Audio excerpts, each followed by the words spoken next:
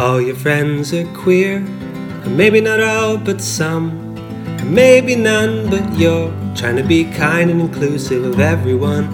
You made the right call, and we're so glad you're here. So it's time to start this show about how all our friends are queer. Hello everybody, welcome to All Your Friends Are Queer, a Pride Month podcast in July. Not happening in Pride Month. Not now, not ever. This is Juan and Sarah, your hosts, with the most. With the most dandruff, gonorrhea tests. Oh my god. Funko Pop collection. Anyways, if you're new to this show, this is a show where we talk with our friends who are queer. Mm-hmm. All kinds of letters in the LGBTQIA plus, community, that acronym. All kinds of people. We talk to them about their journeys and experiences as queer people, and they tell us their stories, and we say, "Wow, interesting." But now, can we get back to me? Yeah, that's about it. Yeah. How are you doing? Oh my god, what? How are you doing? I'm dealing with a ghost. You got a ghost in your house. I got a ghost in my house. I got a ghost busted. I'm dealing with COVID. Not because I have it. Why do I sound like that lady that's like, my McRib meal? The comedian? No. I got you my McRib meal at McDonald's in Dorsey. Oh, is she a comedian? Yeah, she's a comedian. I thought there was just some random lady. No. She has like a bunch of videos. She's a comedian. Oh, it looked so real. That's what makes it gold. But no, I'm dealing with the ghost. I'm dealing with marching band in Arizona being dumb as fuck and not knowing how to implement, good policies. Mm-hmm. I'm dealing with the fact that I'm eating some chips. I got drawings and paintings and games that I'm playing. I'm doing all right. Okay. How about you? I'm fine. The fridge broke at my house, and all the food is slowly going bad. Ooh, spooky. Yeah, and that's the true ghost here, right? The haunting of the rotten food. Is that a Goosebumps episode? Probably. Did you guys... Oh my god, you guys should have made so many egg everything today. Like, used up all the eggs in your fridge. No, ew. I don't even eat eggs. I love eggs. Anyways, yeah, I've been good, though. Been just working on this podcast, the other podcast. That's working about it. That's all I do. Yeah. That's all I mean, like I said, I'm a YouTube editor now. Like, I am a professional. Juan edited one video for for his work. And now he thinks he's a professional. Because I am. Anyways, let's just introduce this episode, I guess. This conversation that we had. Today's episode, this is our third episode. Of this novella. Of this little mini-series of a podcast. Today's episode, we talk with our friend Nathan Vasheko about his experiences. He's a bisexual man. He's a musician. He's lived in Pennsylvania, Ohio, California, has had different experiences in all of those states, both red and blue. Is he a traveling salesman? He's Penn and Teller. He's the Avon lady. Avon calling. So I met Nathan through an app. Grindr. Friendship app. No. I met Nathan through an app called, it doesn't exist anymore, but it was called the List app. It later changed into List. Yeah, Juan, you were on the app for a little bit as well. It was an app where you would just make lists. And like not a ton of people used it, but the people that were on it, like there was like a good sense of community there. Like we all knew each other. And at some point we all were like, let's follow each other on other platforms. And so at some point, I followed Nathan. I think at the time, Nathan also had a Twitter, but on Twitter and Instagram. And somehow through just like commenting on each other's posts or DMing each other, whatever, somewhere along the way we became good friends. Just internet friends, you know, and then we met for the first time when you and I were in Anaheim for VidCon. We went to Disneyland as well. And VidCon. Nathan, who lives in like Orange County, was like, oh, that's right near me. Like, we should meet up. And we all met up at the best restaurant in all the land. That's right. Say it with me, kids. Denny's. Hooray! Can you add like the kids like, Denny's! Like, so yeah, we met up at a Denny's. That was our first time interacting. Since then, you and I, we've hung out with Nathan here in Arizona at the real best restaurant, Chiba Hut. Ooh, where you can get Kool-Aid and a big cookie. And sandwiches that are named after weed. Stoner lingo. And yeah, I mean, I also, like, this was like the last trip I ever took was in January. I went to LA, and Nathan and I went to we went to go see Booksmart at the ArcLight. And you tell me who you saw. Tell me who you saw. Which one of my fantasy men did you get to see? Juan is referring to, yes, this Nathan was like, whenever I'm in LA is like one of his it's just like his favorite city, and he likes to show me like some of his favorite places there. And of course, I know next to nothing about the place, so I'm like, yes, show me. And we went to a restaurant that is sentimental to him. I won't name the restaurant because since then we've both been like, ooh, this place is kind of shitty. But we were at lunch there, and who sits down next to us except for Paul Rudd. Oh my God, Paul Rudd, Mama Paul Rudd. Yes, so that was truly a bonding experience for Nathan and I, that we had lunch next to Paul Rudd. And we'll always have that. You won't. And I do remember you being so pissed. Because I just messaged you and Frankie. I was like, well, I think first I had said, because Frankie had just finished watching Mad Men. Mm-hmm. And I was like, I just saw the guy from Mad Men at this restaurant. And Frankie was like, wait, what? 1 year in LA, 2, you saw the guy from Mad Men? And I was like, yeah, he came 3, there are many men on Mad Men. The one with the white hair, John Slattery. I was like, yeah, he came in and said hi really quick to Paul Rudd, who's sitting right next to me. And then you guys were like, wait, what? Can you go back? Wait, go back. Why are you talking about John Slattery when we should be talking about Paul Rudd? Anyways. Okay, let me tell you what I have done in that situation. Sorry, I just need to say this. If I was sitting next to Paul Rudd, I wouldn't know how to control myself. Because I would want to be very much like, I don't know him. Who is this man? No, I fully, for an hour that we were there, pretended I didn't know who he was. Because I didn't want to be awkward. Yeah, but I fully would have been like, at one point, turned to him and be like, hey, so I know you're Paul Rudd. Love you. I mean, that's basically what I did. I just waited till I was about to leave. Mm-hmm. I literally leaned over.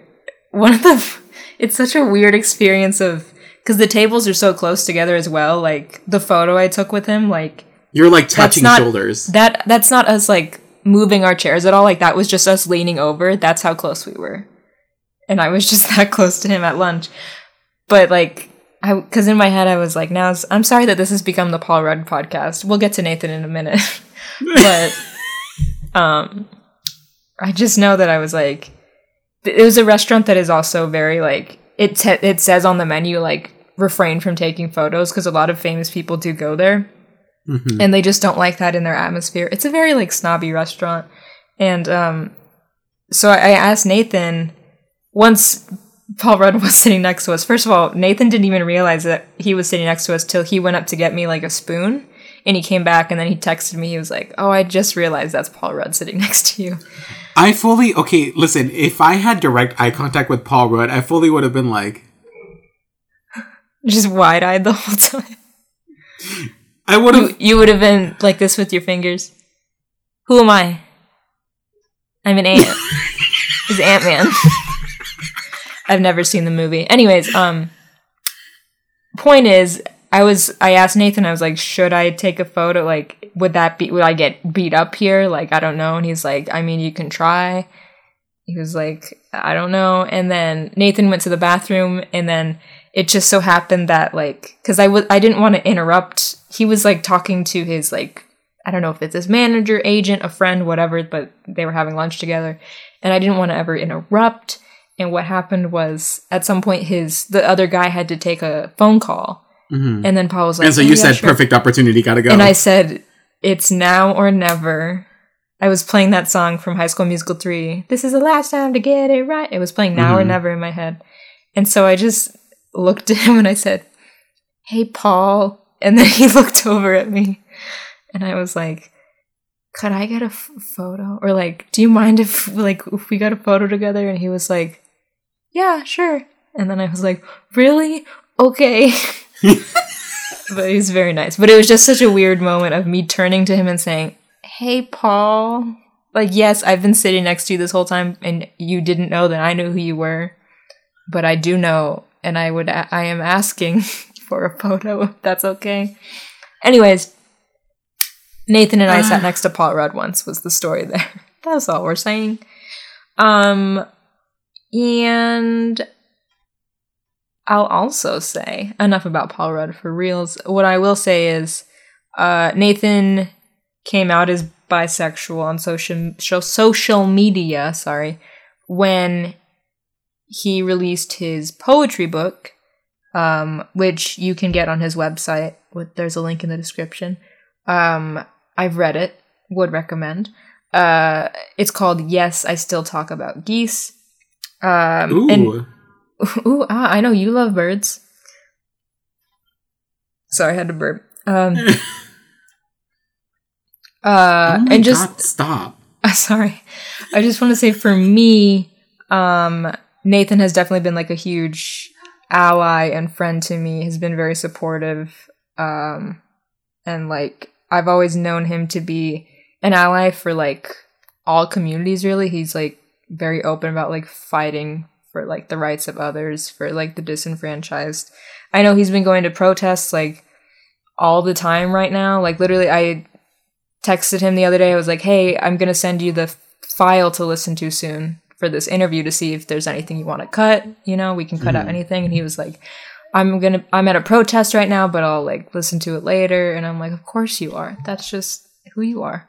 Also, he, this Friday on the 17th is releasing a song on Bandcamp called Up Close, and all of the proceeds for that song were going to go to different organizations. They're going to go to Black Lives Matter, the Okra Project, Trans Justice Funding Project, Black Trans Travel Fund, and the Bail Project.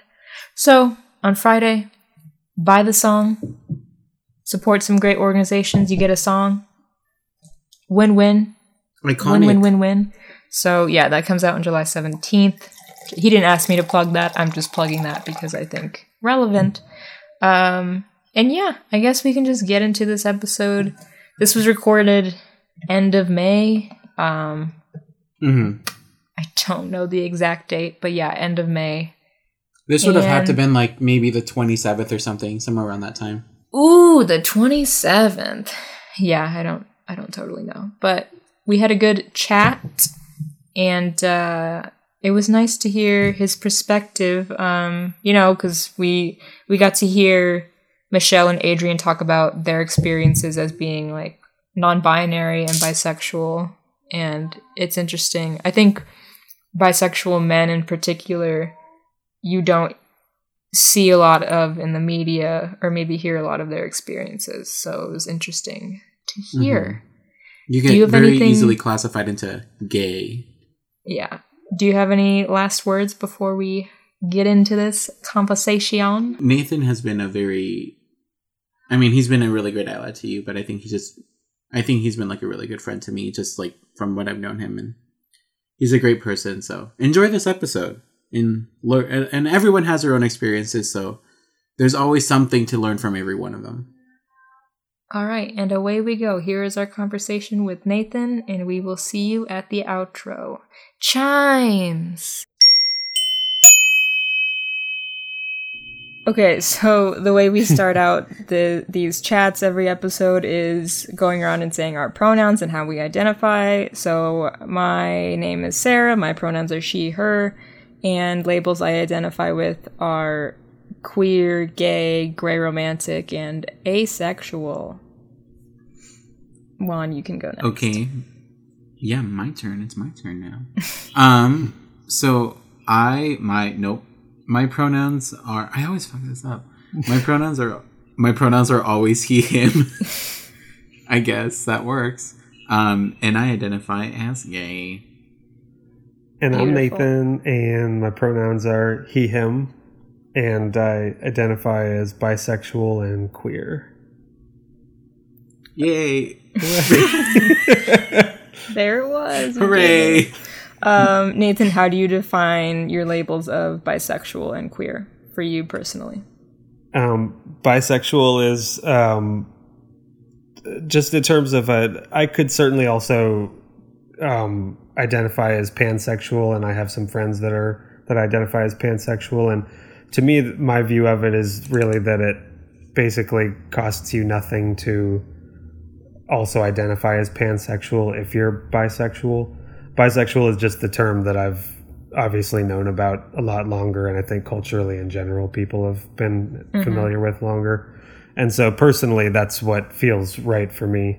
And in terms of identifying as queer, I view that more as sort of like the catch-all for both my own bisexuality and as just being an ally in the community.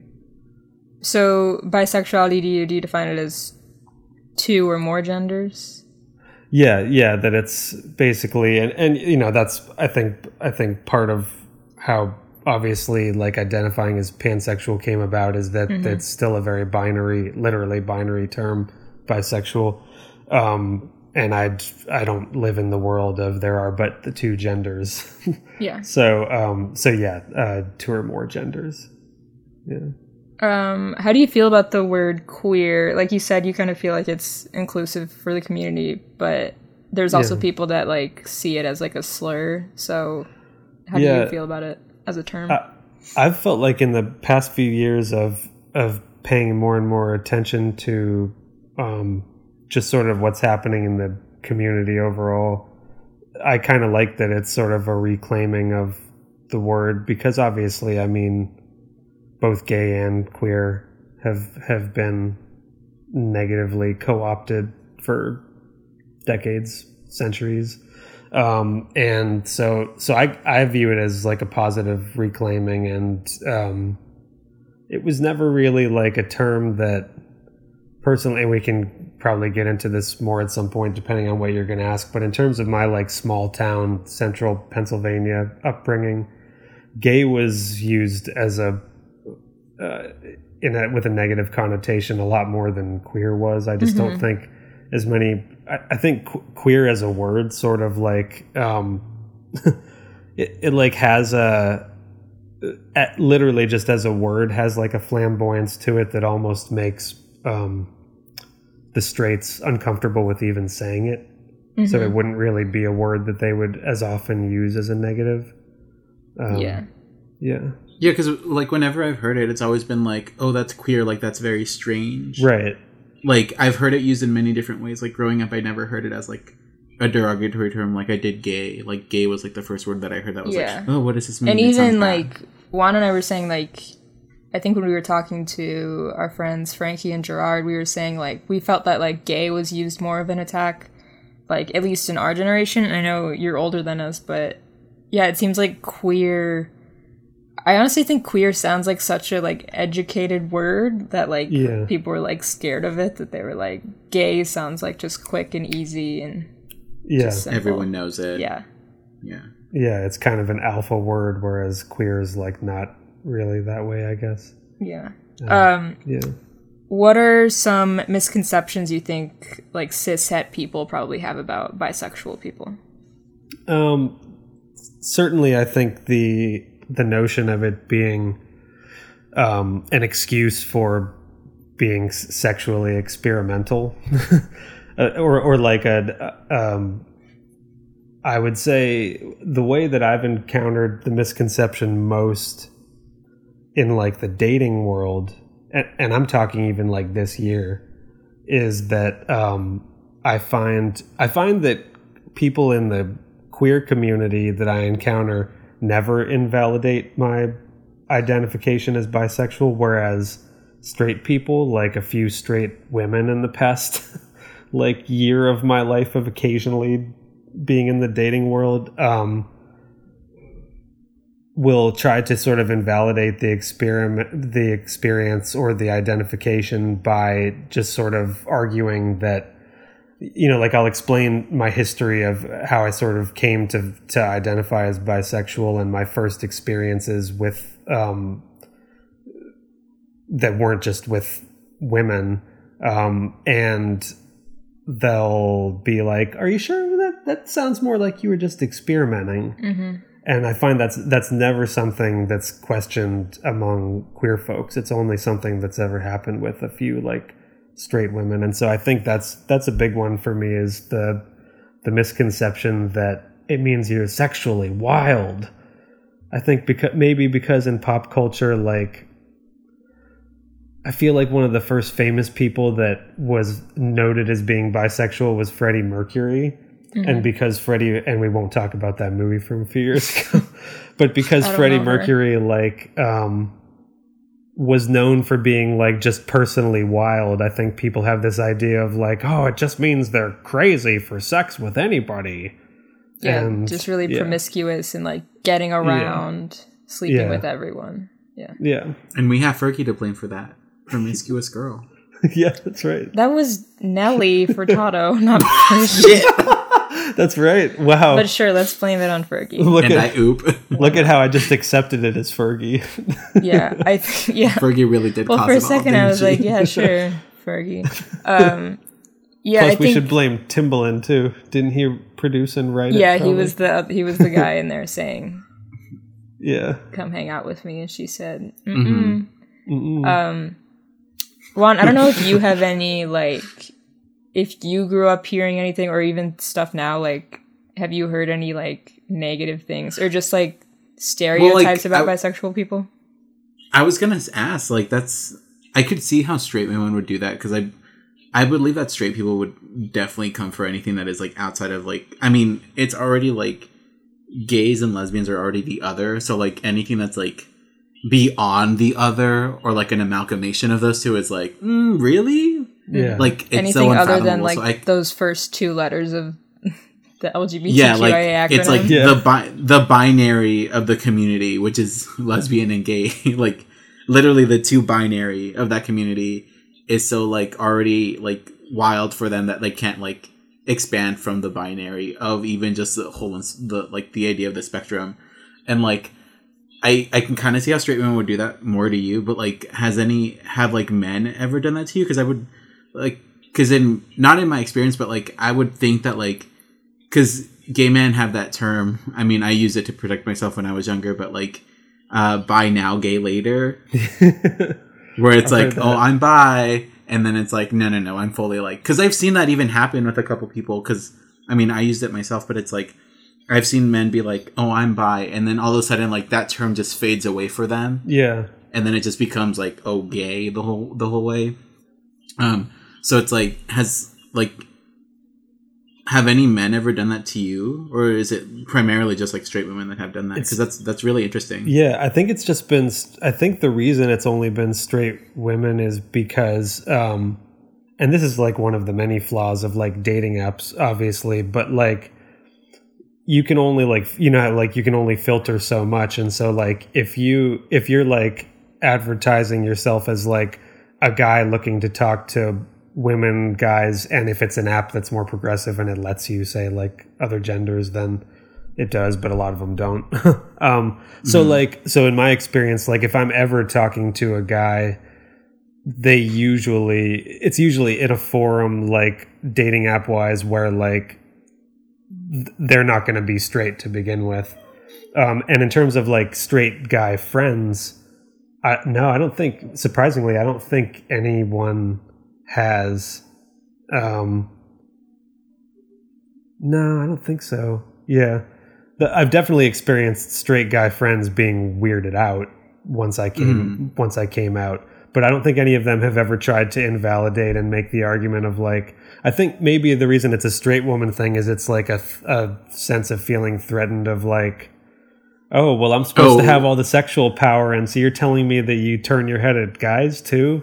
We can't have that. Mm-hmm. I can totally see that. I can totally see that being the reason. Like that idea of like the jealous girlfriend that's like, not only now does she have to watch out for like another woman, but now it's like also men, and like the whole world is threatened now. Right. Okay. Interesting. Yeah. I know for our friend Michelle, who is bi, and we did an episode with, they were saying like, because I think they're not using dating apps right now, like they stopped, but for a while, like, because they are bi and non-binary, but like, I guess like people like assume like they're a woman, maybe they don't read, I don't know what apps have what like pronouns and genders available on there, but that they would get like most of the people like in like the bisexual or like looking for like men, women, whatever, it would be a lot of like women who are like, or I guess couples that are just like looking for a third. Is that more of, I'm assuming that's more of like a thing that like women are getting approached by. And can I ask, what are you using? Oh yeah, I'm using Hinge. Name them. Hinge, which is like good for talking, but not as progressive in terms of the options that you have. And then obviously like OkCupid is like, even though they're kind of lame, they're like very good about options. Like there's a lot that you can provide about yourself. Yeah. And then I've used like Bumble too, but Bumble is kind of binary. It's all about like women can only women can send messages to men. And so like there's not a lot of options for like being more out and sort of like, and less binary on that one. Yeah, OkCupid, it like pains me to admit that they're the most progressive, but they truly are. Interesting. Yeah. And I was going to say a second ago, I just learned the term unicorn. Yeah, that's like, have you heard of that? For like swinging couples and stuff? Like we're looking for a unicorn. Yeah. Someone's screaming in this house. That they want to like add to their, like basically just like someone to have a threesome with. Right. And like is this a cult? No. It truly feels like it is sometimes, yeah. But like that's what I think a lot of people are putting in their dating profiles, like couples that are like, me and my boyfriend or me and my girlfriend are looking for a unicorn, and basically saying like we're looking for a third. Yeah, and it's like if we want to get wild, you know. If it's so strange. Yeah, like, and if it's a straight couple where like the guy wants to be like cuckolded or whatever, then they're looking for a bull, is the term. What the for like another guy. Yeah, and if it's like they're looking for a girl, then it's a unicorn for the girl. Interesting. What is cuckold? That means like that the guy gets off on like watching his wife with someone else, her girlfriend. Interesting. That's why that's where the term cuck comes from. It's short for cuckold. That's right. Yeah. Yep. Oh wow! It's not just something people call each other on the internet. Yeah. I thought it was just like it's not little just bitch. Yeah. It's not just alt-right slang or whatever. Yeah, kind of how it's used now. So, like, I think that's like not a stereotype, but just something that like maybe like straight people like assume like, oh, bisexual people would be into this. Like that's the way we're gonna get our third person. Yep. And then also like Juan brought up that there is a pattern that like a lot of people that end up down the line coming out as gay or like just lesbian, that a lot of people like when they first come out they identify as bi. Yeah. Has that like affected you at all? Well, and I mean prominently, obviously that's like the Elton John trajectory, and I feel like for a lot of people who are more mainstream, that's always going to be the first person in the queer community that they ever heard of. And like, so it might be that his story was the first time I ever even heard of someone being bisexual, like when I was like a kid. But I don't think it's never negatively impacted me in terms of like, I don't think, again, it's like not to like be hard on the straight ladies, but like straight guys, I don't think have ever invalidated, and guys who identify anywhere on the spectrum of queer have never tried to insinuate like, oh, you're bi, huh? Like, well, like, wink, wink, we'll see it in a few years. Gay. Yeah. Right. Yeah. I don't think anyone's ever done that with me. Okay, good. You have good people around you. That's good to hear. Yeah. I'm like trying to think of like something that I wanted to say right there, but I couldn't. Sorry. Bummer. We're flying past it. Okay. No, if you think of it, let us know. When did you realize that you might be queer? I was pretty, I think, understanding in like in like my own inner life, as soon as I first acted on the impulse with a friend of mine. And when the other day when I asked you, like, what are we going to talk about? Or, I mean, I didn't ask what we were talking about, but I was like, I'll talk about whatever. I don't give a fuck. And you've mentioned to me before, like I could get as deep as this, and you like told me a quick story. Yeah, like I don't mind. I don't mind like going into all the gory details of like. Nathan killed someone, and he's about to tell us. Murdered someone. I love this. No, like the thing that's funniest about my story of how it first started is that it's such a cliche because I was in Boy Scout camp. Listen, that's where it happens. Screaming so loud the neighborhood calls the police. And so even then, and I would have been like 13 or 14. I definitely knew of the term bisexual by then. And I was pretty like understanding and open with myself, at least in my like inner life of like, yeah, this certainly means this. Like, I don't have any confusion or like, resistance to it, but I still didn't come out for a long time. And part of why I didn't is because after the pattern in my teenage years with this one friend of mine of like hooking up, which started in like Boy Scout camp, I didn't have like another bisexual experience for a long time, and was basically just living as a straight guy without really thinking much about it. And so the process of eventually coming out, which we can, whenever you want to like talk about it more, at the point that I did it, I really did it more to try to be a good ally than anything else. It was more about like feeling like there were more and more people in my own little world that were either not out or out and had like a nightmare time coming out. And knowing that my experience had been so easy, and that any time that I eventually opened up and told people like case by case that I was bi, it was kind of never painful with anybody. There was like some homophobia that I was around as a teenager and like early 20-something, that bothered me, but it was because I wasn't out yet. People didn't know that they were doing it to me. They were just doing it around me. Yeah. And so it still didn't feel like oppressive to me necessarily then. So but from the beginning I was pretty open about like as soon as we like hooked up the first time and I realized that meant something to me, I was pretty open with myself of like, I'm bisexual. That's for sure. So really like right around the time you realized it, you kind of came out to yourself with it. Yeah. Okay. And did you? Power. Oh, thank you. 13 me, man.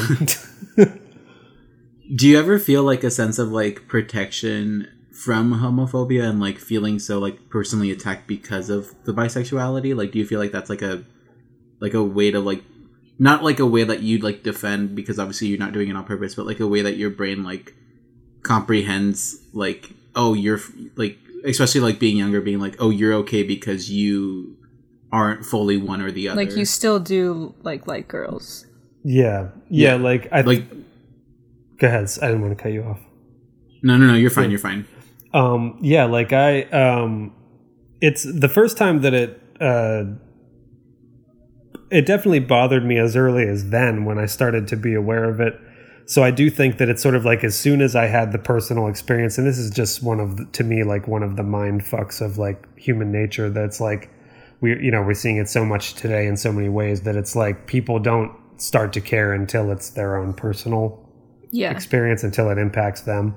So like I probably as a kid, witnessed homophobia again and again and again and never even registered. And then as soon as I identified that way, then it did start to bother me hearing like guy friends, and sometimes women, but usually guy friends, talking in like homophobic ways or like projecting some kind of like homophobia about queerness in some way. And I didn't personally have someone, and again, even in this case, the guy wouldn't have known anything about me either way, except that he just assumed that I was liberal, and therefore, because of assuming I was liberal, he just projected all the other things onto it that he wanted to. But a guy called me the F word back in Ohio in like summer of last year in like a road rage incident, right? Like he like followed me to like a parking lot and like parked next to me and got out of his car and was like screaming at me because I had like flipped him off for cutting me off.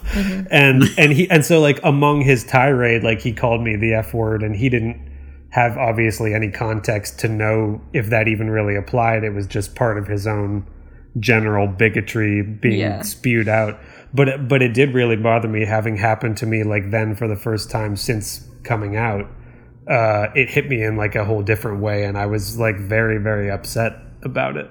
It was like the main thing that upset me about that ordeal that day was that he used that word. And so I do think, again, there's like that personal context of like the more out you are, the more it would bother you. And that maybe before you come out, there is a little bit more, like Juan was saying, like a protective sort of like, oh, if I'm not like, it could be like if I'm not out yet, it doesn't affect me as much. Or if I'm bi, I don't think I ever had that feeling of like, because I was bi, homophobia didn't bother me as much. But I definitely had the feeling before I was out of it maybe bothering me less the farther back in my history I go. So, yeah. Yeah, because I was just thinking about it as of like that idea of like, oh, like it's like almost like the idea of passing. Yeah.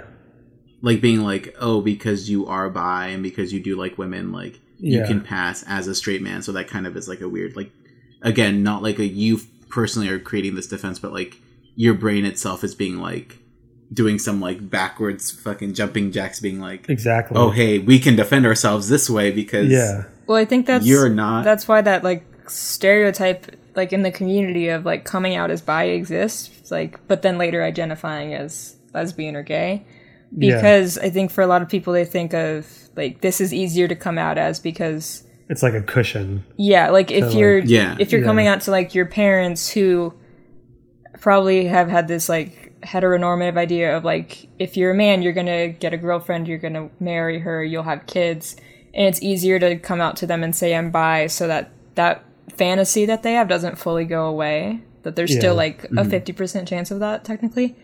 So I think for a lot of people, is there? I said technically, but I think for a lot of people that's what they think. They think that's. I mean, like we'll get into it in your episode 1, but like you said it yourself, you came out as bi, and like several other people have done that, and they don't intend to like harm the bi community at all. It's just like sometimes they do really just think they are bi, and then like I know there's a YouTuber I like who has identified as bi for years, and she just came out and said like no, I'm a lesbian. So wow. Oh no, I was gonna say like I'm like, is it the fact that they want you to marry a woman or the fact that they want grandchildren? Oh yeah. And it's this whole like baby cycle. Yeah. What truly is it in the brain that is like? Is it really like, oh hey, my kid won't have a wife, or is it like my kid won't have a child? Yeah. What's the ultimate fear? Yeah, the baby fever. I know. Yeah. I think it's that. Yeah. Oh, okay. And then Nathan, I had one little question. Yeah. Do you feel comfortable, like, because a lot of people reclaim the F word, like, do you feel comfortable using it, or like around other queer people using it, or is it kind of like a thing that you don't really? I would totally, I would respect anybody in the queer community using it. Like, personally, I don't like using it just because, like, to me, it feels too weaponized for me to reclaim myself. Mm. Do you think that's because you are bisexual, or do you think you would feel that way even if you only identified as gay? I mean, it could have to do with being bisexual. Maybe if I identified as, I mean, who knows what my perspective would be if I identified as gay, if I knew in my heart that I was, and like maybe from that perspective, I wouldn't even want other people in the queer community to use it. But yeah, personally, like, I wouldn't mind, like, if there were like a queer comedian who was doing stand-up and they were like calling themselves that or something, I wouldn't necessarily be too worried about it. But like if Dave Chappelle, Dane Cook, yeah, like oh no, Dane Cook is the perfect example. Keep that one. Yeah, yep. Well, I just said Dave Chappelle because I know Nathan has had thoughts about recent Dave Chappelle stand-up. Yeah, his his stand-up has been so progressive in some ways from his own perspective, but he still has like major transphobia happening and can't seem to shake it, even if he's educated. Well, I'm going to be very clear and not know and tell you guys that I don't know who Dave Chappelle is. Okay. So that's why I said, oh, Dane Cook, keep that one. I know that one. Did you see A Star Is Born? He's in A Star Is Born.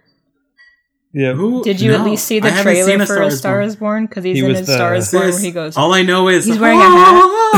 He was kind of. Everyone's wearing a hat. He's kind of a trope. It's a country he was a music. Total trope in Star Is Born too. He was really? like the wise black friend who has the wisdom for the white. Okay, friend. I'm vaguely seeing him in my mind's eye. Yeah. He's not the one who looks out the limo and he's like, I just want to look at it. Okay, I know. I know that's not him. I've been watching BoJack Horseman lately, and there was a joke.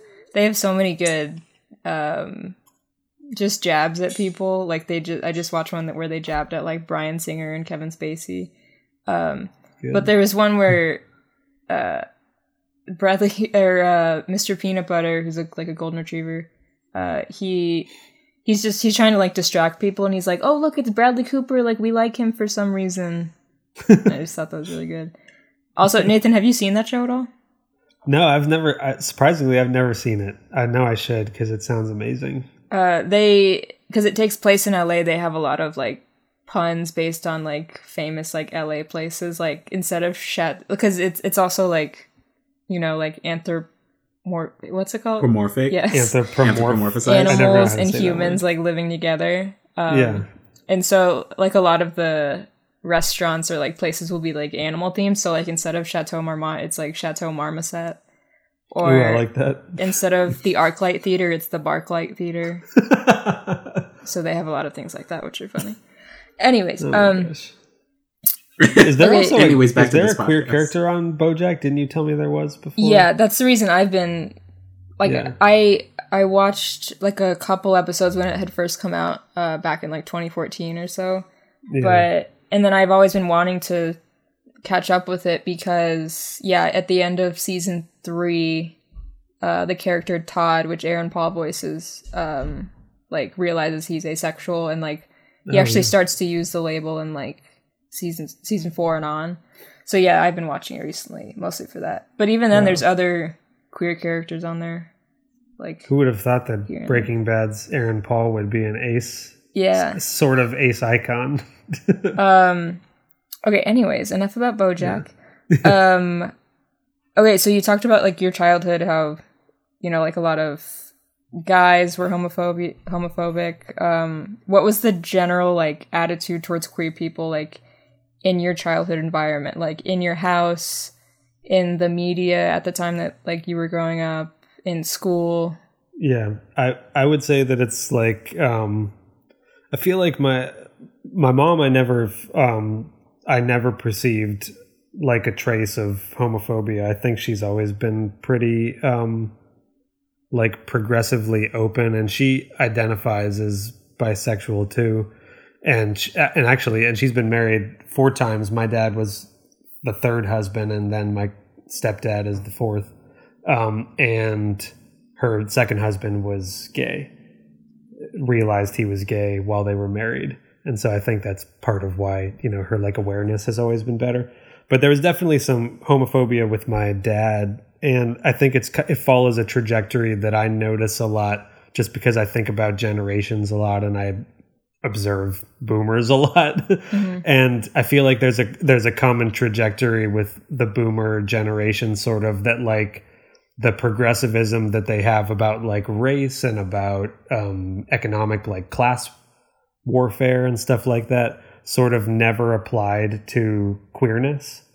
Sort of like the homophobia hung around longer until they realized that was wrong too. And so like my dad, generally like a very liberal progressive guy in other ways, but I feel like he was pretty homophobic, and not in the aggressive use of the F word kind of way, but like a specific instance that I remember, and I even wrote like a poem about it in the poetry book where I came out. There was an instance I remember doing that kind of like classic father and son kind of thing where I was just kind of trying to like emulate him as a kid. And I remember being in his bathroom and he had this aftershave skin bracer that's like the green kind that smells like shit. And I was like slapping it on my face, even though I was obviously too young to shave, just because I liked the smell of it. And I remember that I must have just been like finishing, like I had taken a shower or whatever. And I remember like he was in a wheelchair, and so he was like wheeled in to get something or whatever. And I remember he like noticed my fingernails and they were like a little longer. And he was like, "You need to trim your fingernails or people will think you're gay." And I just, that sticks out as like a clear memory of like the first time I ever remember someone stigmatizing in some kind of way. I think was from him even before I heard anything from guy friends. And so, yeah, like I think that's my earliest memory of it. And I would have been like 10 years old or something then. It's so strange how like random like straight men will turn like anything into like a don't do this or you'll look like such and such. Like it's so weird that like even like the smallest little thing can be very much like I this is something that I can even talk about on my episode, but like I remember going to the store and this woman like in the store, this was before quarantine. Oh my god. You were frozen and now you're moving at a high speed to catch up with yourself. Oh god. It was weird. This woman was just like in the store with her kid. They were in line. We were about to check out. This was before quarantine. And like she like yelled at her kid because she's like, "Why are you running like that?" And he's like, "I'm just running." And she's like, "Don't do that." And I knew exactly what it was because I saw him running, and I like immediately like in my head I was like, I have never felt more defensive for myself and like wanting to literally outright yell at this woman at the same time, like being like it was such a weird thing, but like it's so strange that like it isn't like just, and that was the first time I've ever seen someone do it in public too, where I'm like, so it's so strange to me that it isn't just like a one-off from like one person. It's like everybody's like father or mother or random stranger does that, where they like aren't clear to their kid as to what's happening. It's surprising that your dad even said like you'll look gay. I would have thought he would have said like you'll look like a woman or something like that, which is what my dad used to say to me, because it kind of suggests that like I feel like some of the homophobia manifests in like superstitions that are just crazy, that are just like random observations that have like 1 + 1 = 3 type stuff, like why that, like why long fingernails or whatever. That's the weirdest thing. Because let me be honest, I've seen some straight men that don't cut their fingernails and they're disgusting, really and I'm over here like like open toe sandal guys, like that kind of thing. Yes. Well, and that's why how dare you bring up this trauma. Like there's that whole meme that's like, fellas, is it gay to blank? Like during this like virus, it's like those articles that are like men are afraid to wear masks, like because they feel it's like emasculating, and then people are tweeting like, fellas, is it gay to be alive? Like like because it really is like a lot of the time rooted in like toxic masculinity because people are raised to like boys are raised to like not be feminine because that's seen as dirt on it. Is it weaker. Gay to survive a pandemic? Like yeah. Yeah. Oh my God. So, and then people at school, you said, so it was mostly guys being homophobic? Totally, yeah. I remember an instance. Oh, and actually, this was, I mean, you know, these would have been people who firmly identify as men and women, so I don't mind saying both genders in this case. But I remember a gym class incident in like teenage years where, and this again is kind of like the fingernails thing where it's so random, but it's obviously coming from a place of homophobia, even though it's not exactly what they said. Were you wearing long socks? No, but that would be even funnier to me. I was like, it was around the time in like the NBA that Grant Hill was like a big NBA player, and he wore like short shorts. No, but it's kind of like that. He wore like Fila's. That was like the kind of shoe that he like endorsed or whatever. And like, so like his like Fila's were like really hot then, and I like wanted to be cool. So I like went to the mall with my dad, and this is funny. It's kind of like funny about him because of him having like that fingernails thing before, but he was just so aloof. We got like the girl versions without realizing it. And I wore them to gym class, and like the cool kids like knew that they were the girl versions. And so like these kids, like the bullies of gym class, were like, you got like the girl shoes on, ha ha ha. And like, and you know, deep down, even though they're not saying like, you got the girl shoes on, ... we think you're gay. Like, yeah, that's still the place it's coming from. The idea of like, you defied a gender norm and that makes you not normal, and we're going to just assume you're gay then. Mm-hmm. And being gay are not normal in our eyes and all that stuff. So it's... You should have just responded with like, these have more comfort. What now? Right, yeah. These are orthopedic. In fact, I'm literally right now, I'm wearing technically the girl version of like Skechers like walking shoes that are way more comfortable. Yeah. Yeah. So some bullshit. Kids. Girls are like, we don't have pockets. Men are like, we don't have comfortable shoes.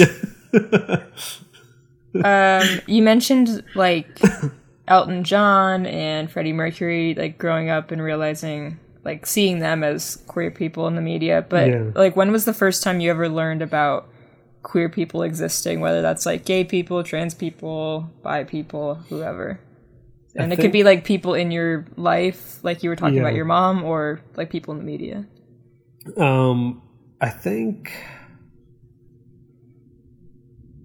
it's probably still, well, two things happen around the same time. It's kind of interesting timing. Okay, so we all love like the Lion King soundtrack, and and I think that was the first cassette I ever like asked for. Whenever that would have been, like 94 or something. And there was this year in between living with my mom in Erie, PA, and then moving to Harrisburg, PA with my dad and living with him like full time. There was a year in between where my mom and I moved into this like farmhouse with this guy she was dating in like the boonies outside of Erie, PA. And he had a daughter and a son. And I shared a bedroom with his son. And this is something that I kind of didn't even put together as like abuse for a long time. And I totally don't like, I'm very comfortable talking about it. But the son at one point like kind of made a pass at me and like touch. It wasn't like a bad touch, but kind of like just like caressed me in a way that was weird. Mm-hmm. And that was the same year that I remember getting the Lion King cassette, and like I was like old enough to like read like whatever, like read like magazines and stuff at least. And I remember like learning about like Elton John's the guy that wrote the songs on that, and I probably would have heard songs of his earlier in like the 80s as like a little kid, but that would have been like the first time maybe like age 12 or something of like I think it was him probably that I first learned was gay and like what it meant to be gay. and that was like a year or two before like the Boy Scout camp, like sort of realization. But those two things both happened in like the same year of each other, like learning who Elton John was because of hearing that soundtrack, and having that weird moment happen with my almost stepbrother, yeah. and like not putting it together until years later that was like technically abuse, but in the moment definitely putting together like, oh, this is like a guy being attracted to guy, so that's a thing. Like, that's interesting. Yeah. I didn't realize that could be a thing. And then you start like kind of contemplating more and more, I guess. Mm-hmm. Yeah. So did you see any queer representation in the media, like growing up? Like, is there a character on TV or in movies that you can remember being the first one? I'm trying to think what would have been the first. Like, I'm sure it was like, I mean, you've kind of already said, like, Elton John was like your first, like... Right. Well, and I think in terms of, like... musical media. In terms of, like, visual media, I feel like, and it's maybe, like, unfortunate because it's, like, such a... it perpetuated some stereotypes, but it was probably, like, The Birdcage. Yeah. I think would have been the first movie. Because I'm trying to think, like, when I started...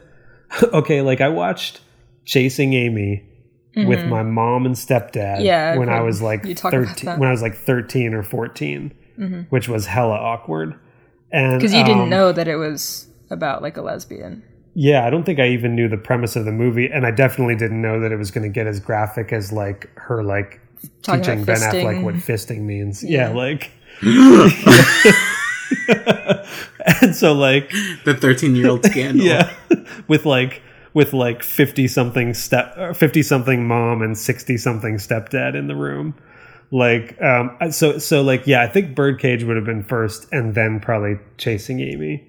Mm-hmm. And what is Birdcage? Robin Williams? And like, Nathan Lane, and like they both very much like Swish in the movie. And so like, I feel like it was like for a lot of probably like normies would have been like the first time of like watching like a gay character, at least in 90s movies that I can think. Is there a gay character in Clueless? Yes, I'm trying to think now. There is, right? Yes. Christian. Who is it?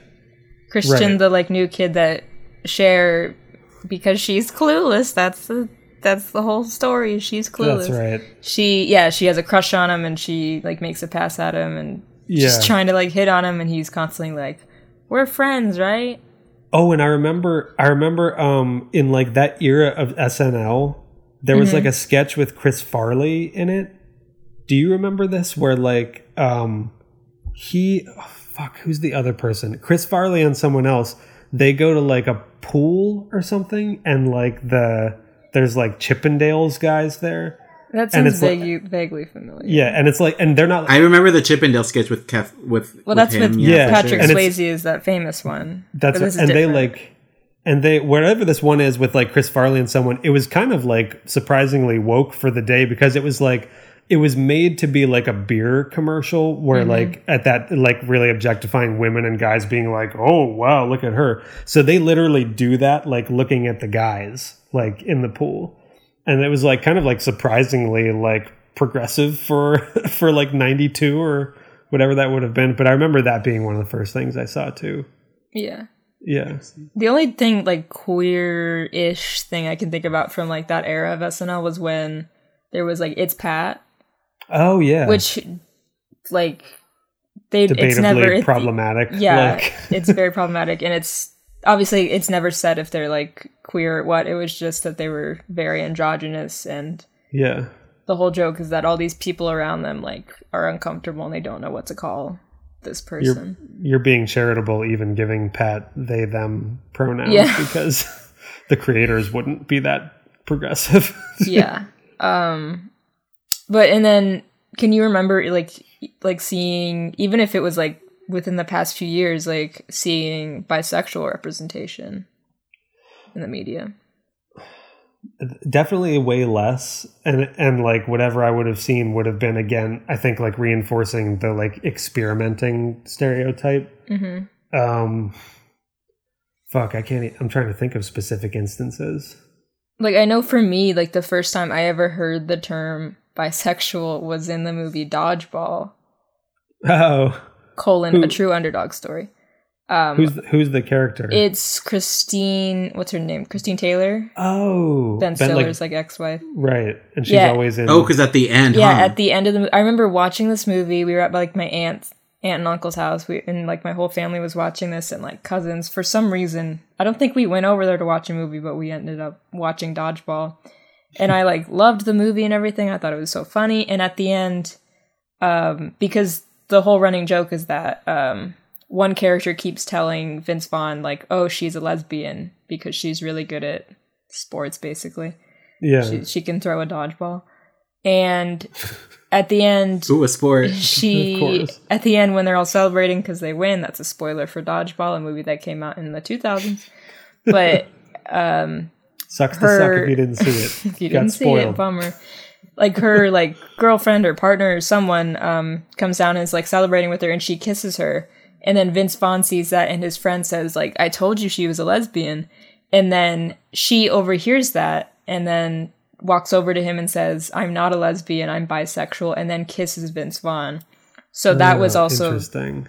It was very like, she'll like make out with anyone, right? Well, and also kind of the connotation of like, hey, back up, I'm not gay. Yeah, like that would be weird. I'm just bisexual. That would be like gross that kind of and like yeah. But I remember, I think I asked like my brother probably. I was like right then and there, I was like, what does that mean? Because I hadn't heard that before.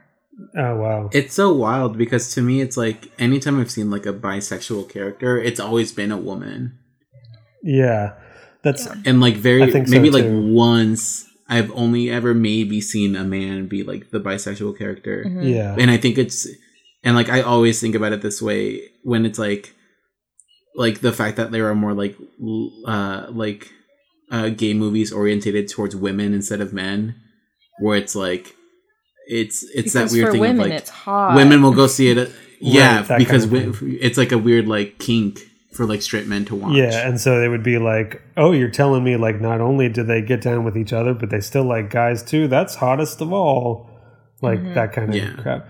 Yeah, like I remember in I think the first time I ever thought about that, like the notion of that like being a lesbian is sexier to like the straights than being a gay man. I remember in Chasing Amy, I think it's the first moment I ever like thought about that notion watching that movie because, what's that actor's name who plays, Joey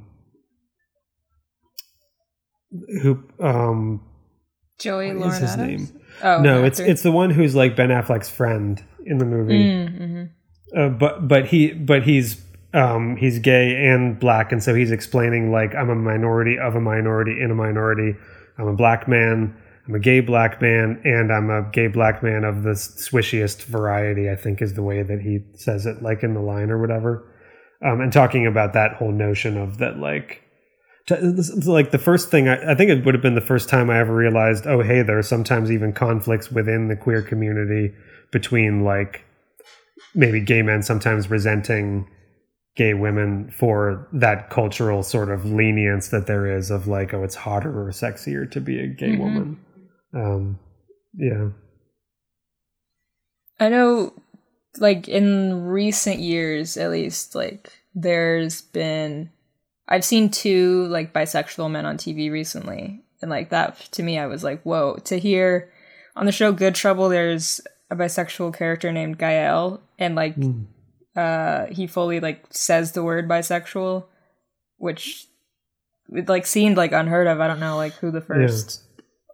like bisexual to like say it on TV was, but I hadn't seen it really before. And then the new Roswell reboot, a character that was straight in the original one, Michael, is bisexual, and he fully identifies as bisexual and says it. Wow. And like, yeah, to me, I was like, oh dang, like the fact that that's shocking, and those happened within the past like couple years. Yeah, that's kind of incredible that it's just now coming to media. And is Good Trouble, is that like a CBS show? Because that'd be actually even a little more impressive on like a CBS show. No, they're not like the small networks, because Good Trouble is Freeform. Okay. And then Roswell is CW. But right. Good Trouble, like especially, has a lot of like it talks about like so many things. It deals with like Black Lives Matter. It has non-binary characters. It has trans characters, and like talks about trans issues. Like that show surprised me because I just went into that show. Like, it's a spin-off of, like, The Fosters, and I just went in it because I liked one of the actresses because she was in a Disney Channel movie that Juan and I watched for the podcast. And so I was a fan of her, and then I went into it, and I was like, oh, dang, this show, like, talks about, like, so many things that are, like, going on in society that are troubling. And I was like, oh, damn. Yeah. Well. But, yeah, hopefully there's more. Like, I can't think of a movie where there's like bisexual besides like I said Dodgeball. Said. Yeah, I can only think of ones where like I've seen people write about where like it wasn't explicitly stated in the movie or the show, but I've seen people write, like analyze and theorize that someone is like, even something really old. Like I watched the movie Gilda from like the 40s with Rita Hayworth on like Criterion Channel. And then I watched like an interview with Eddie Muller, who like does like the film noir segments on like Turner Classic Movies. And so like the last place you would expect to like hear someone talk about maybe like queer representation. And within like the first like few minutes of his interview, he's like states as fact, he's like, Glenn Ford's character is bisexual in that movie, and explains all of this stuff that even I was like, you know, like identifying that way, wasn't really picking up on in the movie.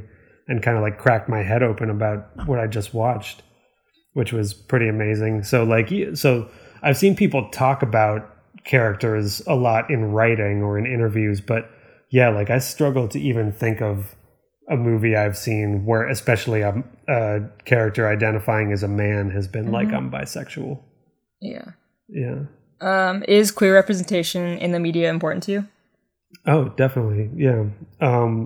I think it also extends to me kind of like in my own like my own way of like identifying as an ally and of like trying to be an ally, that like the representation has meant more to me the more, again, kind of that human nature thing of like personal context. Like the more people who've been in my life who have been somewhere on the spectrum of queer, especially if they don't identify the way I do, like you being, you know, my first friend that came out as asexual, even though I guess I knew, I guess I met one or two people who identified as ace before, but they're not people who are like who I would call friends, but like, yeah, it's come to mean more and more, especially in recent years, because I just feel like, again, it's like, it's stuff that so often like would cost people nothing in their art, like whatever kind of art they do, like especially to just the healthy aspect of like having characters who fulfill those kinds of representation, and also at the same time their characters aren't just defined by that. They're characters who are just characters who also are fulfilling that kind of representation, which I think is like the healthiest kind of represent, like a character who's in a wheelchair, but it's not about him being in a wheelchair, that kind of thing. Yeah, like Artie, right? Like Artie from Glee. Yep. Yeah, because that was good. That's good wheelchair representation for sure. I remember like bringing that up with my dad because of him being paraplegic, and that like he didn't, like he was never going to watch Glee, but like he thought it was cool that there was a character who was a paraplegic. Yeah. Well, that's cute. Too bad Artie sucks as a person. You mean in real life? No, like the character. In real life, he's now he's like an out gay man, and I love the Glee cast members, like him and the character the actress that played Tina have like a podcast now, and they've talked a lot about how ridiculous that show got over time. As most Ryan Murphy shows tend to do. I was just gonna say, like, Ryan Murphy just doesn't know how to write for shit. Yeah. He does. I think he's a good producer, but nothing else. Yeah. Things kind of taper off, but he's not a good showrunner. He should be like one of the writers on a show or something. Or just producer. Like he gets credit for the idea, but then he's like, "All right, you write it. You write it, and I'll approve it. We're gonna write it." Yeah, like, but it's nice to see like those two Glee people talk about how like problematic the show was and how ridiculous it got, and how they didn't like the storylines that went on in the end. They're like, no, we were rolling our eyes at like so many of these things that when we were doing like what does the fox say, we weren't having a good time. Like obviously we know it's garbage, that kind of thing. I've checked out after 2 seasons. I don't even know what happened. Yeah, I was the same way. Yeah. I went up to graduation. I beat you guys. And there weren't any bi characters on Glee, right? I don't think so. For a second, I was going to say Darren Chris's character, but I think he was gay. I don't think he was bi. Yeah, Darren Criss only the gay exclusively plays gay characters. Yeah. Even though he's a straight man. Yeah, unless there was like later on in the seasons, I guess. I thought Brittany was a bi character. Oh yeah, she might be, but I don't know if it's said. Yeah, because she dated Artie. She did date Artie, and then he called her stupid, and that's why he's garbage. Right. Yeah. Anyway, enough about Artie. Going back to like high school, what was your sex education like? Because a trend we're seeing when we talk about it on this podcast is that everything was heteronormative. Straight garbage. Penetration, garbage. Penis and vagina penetration. Yeah, and nothing else. Because like forget about like as a given heteronormative for sure, but even beyond that, just garbage about like proper understanding of anatomy and like like I just who's gonna take the time? Yeah, I just feel like even the idea that like back then like they weren't even saying STIs, they were only saying STDs. STDs, yeah. Right, and like just little things like that really aren't that little, but are just good examples of it just being pretty small town and pedestrian. So certainly never had a moment in sex ed of like people being like, and let's not forget, like it's not just about the world of the straights, and like because there are so many things that they could have been talking about, using that as an opportunity to like educate about the history of like HIV all over the globe and specifically in America, and like the negative stigmas associated with the queer community and the impact on the queer community and the trauma of it and everything. Because that, for me, that was, like late 90s, early 2000s, and it would have been the ideal time to really use that as a teachable moment. And there was nothing like that.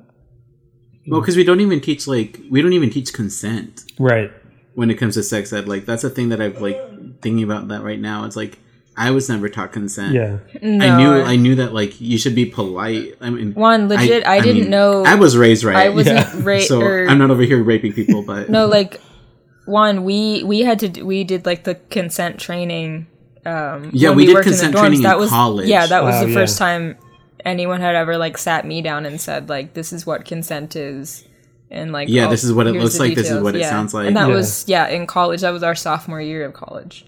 Yeah, which is, it's so wild because like you would think that like sex ed happens 7th grade, 6th grade for some people. When they actually start talking about sex, I think it's like 7th. Yeah, 7th, 8th. Probably. So it's like, it's so wild that it's not even like, like I know of a couple people that like, because it's like, it's not even like how to protect yourself, it's how to understand if it's right or wrong. Yeah, you know what I mean? Like it's like, like we're not teaching gay sex, but what about like abuse? Right. Because like growing up, like you don't know what looks like homosexual abuse, or like a partner in a same-sex like partnership where it's like, what does that look like? Because you'd have no idea of what it actually is supposed to be like. Right. You know what I mean? There's no realistic construct of like, here's what it should look like. So when something feels out of the norm, you can't tell what that is until like way later when you're like, okay, that wasn't right. Yeah, because I think it even probably like, for me, I just remember that the tone of it was very much, and at the time, I would have been I would have already had sexual experiences with my friend from Boy Scout camp. Who's a year younger than me, and we went to the same school, so we were in school together too. And like, so I would have had my own awareness of where I was, but I don't think at the time I wouldn't have perceived this as being as problematic, just because I feel like awareness of rape culture and like just the overall patriarchal structural type stuff, I wouldn't have had so much awareness about that. But I just remember sex ed having very much this top-down presentation of like that patriarchal notion of like guys fuck, girls get fucked. Like that sort of idea. Like women receive, men give the sex. And this notion of like men taking the lead with it and everything. And how much that reinforces obviously the like really serious rape culture stuff about like men feeling like, I have this theory that I've talked about with people before. I feel like I'm not like trying to like toot my horn of being like wise, but I feel like this has like blown someone's mind when I've talked about it before. But just this notion, and it's very much kind of like a mind fuck as a man identifying as bisexual, because there's like a toggling back and forth that happens. But the theory that I've talked about is this idea that like part of the prevalence of gun culture in our society has a lot to do with the sort of toxic masculinity aspect of the training that boys get, that their dick is literally a weapon, that it's it's like a gun, that you have a gun, you have a thing that shoots. And like, so like I mention it for like the notion of like what the tone of like sex ed felt like, and that it's all about like, you got to wrap up your, like, because the only thing I felt like they were progressive about is condoms. At that time, it's the only thing they like knew to talk about is like, all right, it's like that scene in Mean Girls, like the gym teacher who's like, don't have sex or you will get chlamydia and die. All right, everybody take some rubbers, like out of the box. It felt like that. Yeah. And like, but in terms of experience as a bisexual man, there's eventually over time, the more comfortable I got with myself, there's a weird kind of like toggling back and forth that you have to kind of unlearn in a way.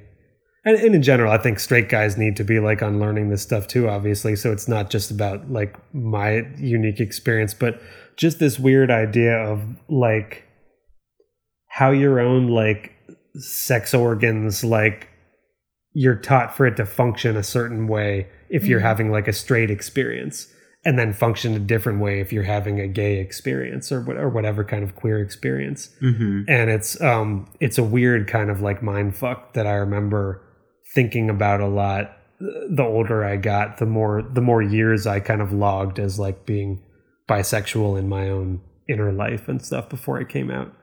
And yeah, it's just weird. So I feel like it's weird. It's like, it's stuff that I want to unlearn. I don't want to relish in the negative aspects of it, but also I think part of what gives me an inner confidence that I'm probably not on a journey towards identifying as gay, that I probably genuinely will always identify as bisexual, is that like the different roles that you feel in your sexuality, like if you're like in your like straight sexual part of your sexuality, or your gay part of your sexuality as a bi person,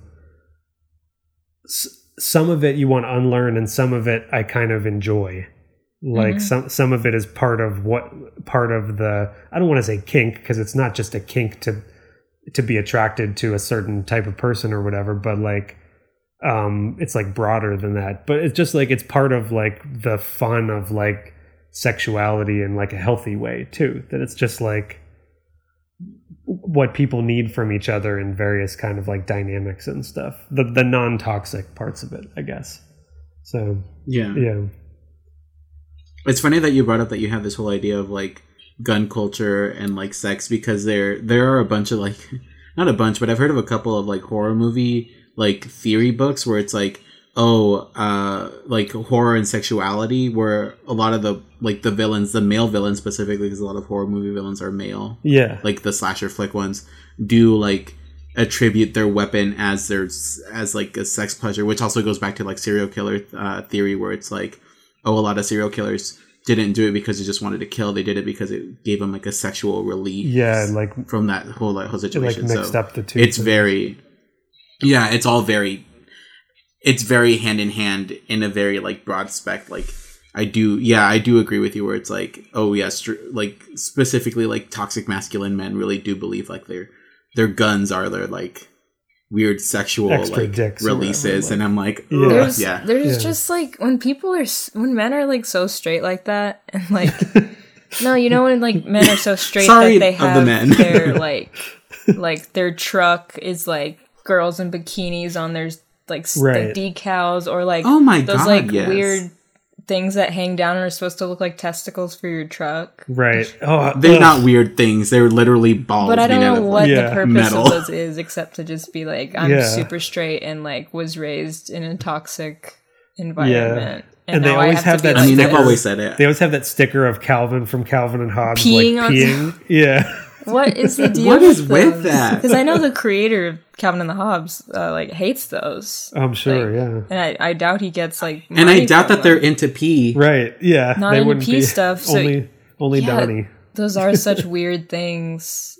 Like, oh, I'm pissing on something, and then there's like we gotta have like bikinis. The people that like, it amazes me what people put on their cars. Pop off so often, like.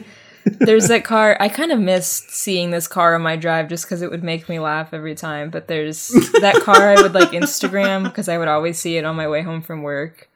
That it would say like, well, there's a couple different ones I've seen that I guess are just around where I work and in my neighborhood-ish area. But I know there's one that says like, it's something about like how like I put my truck up higher so that like the fatties can't get in or something.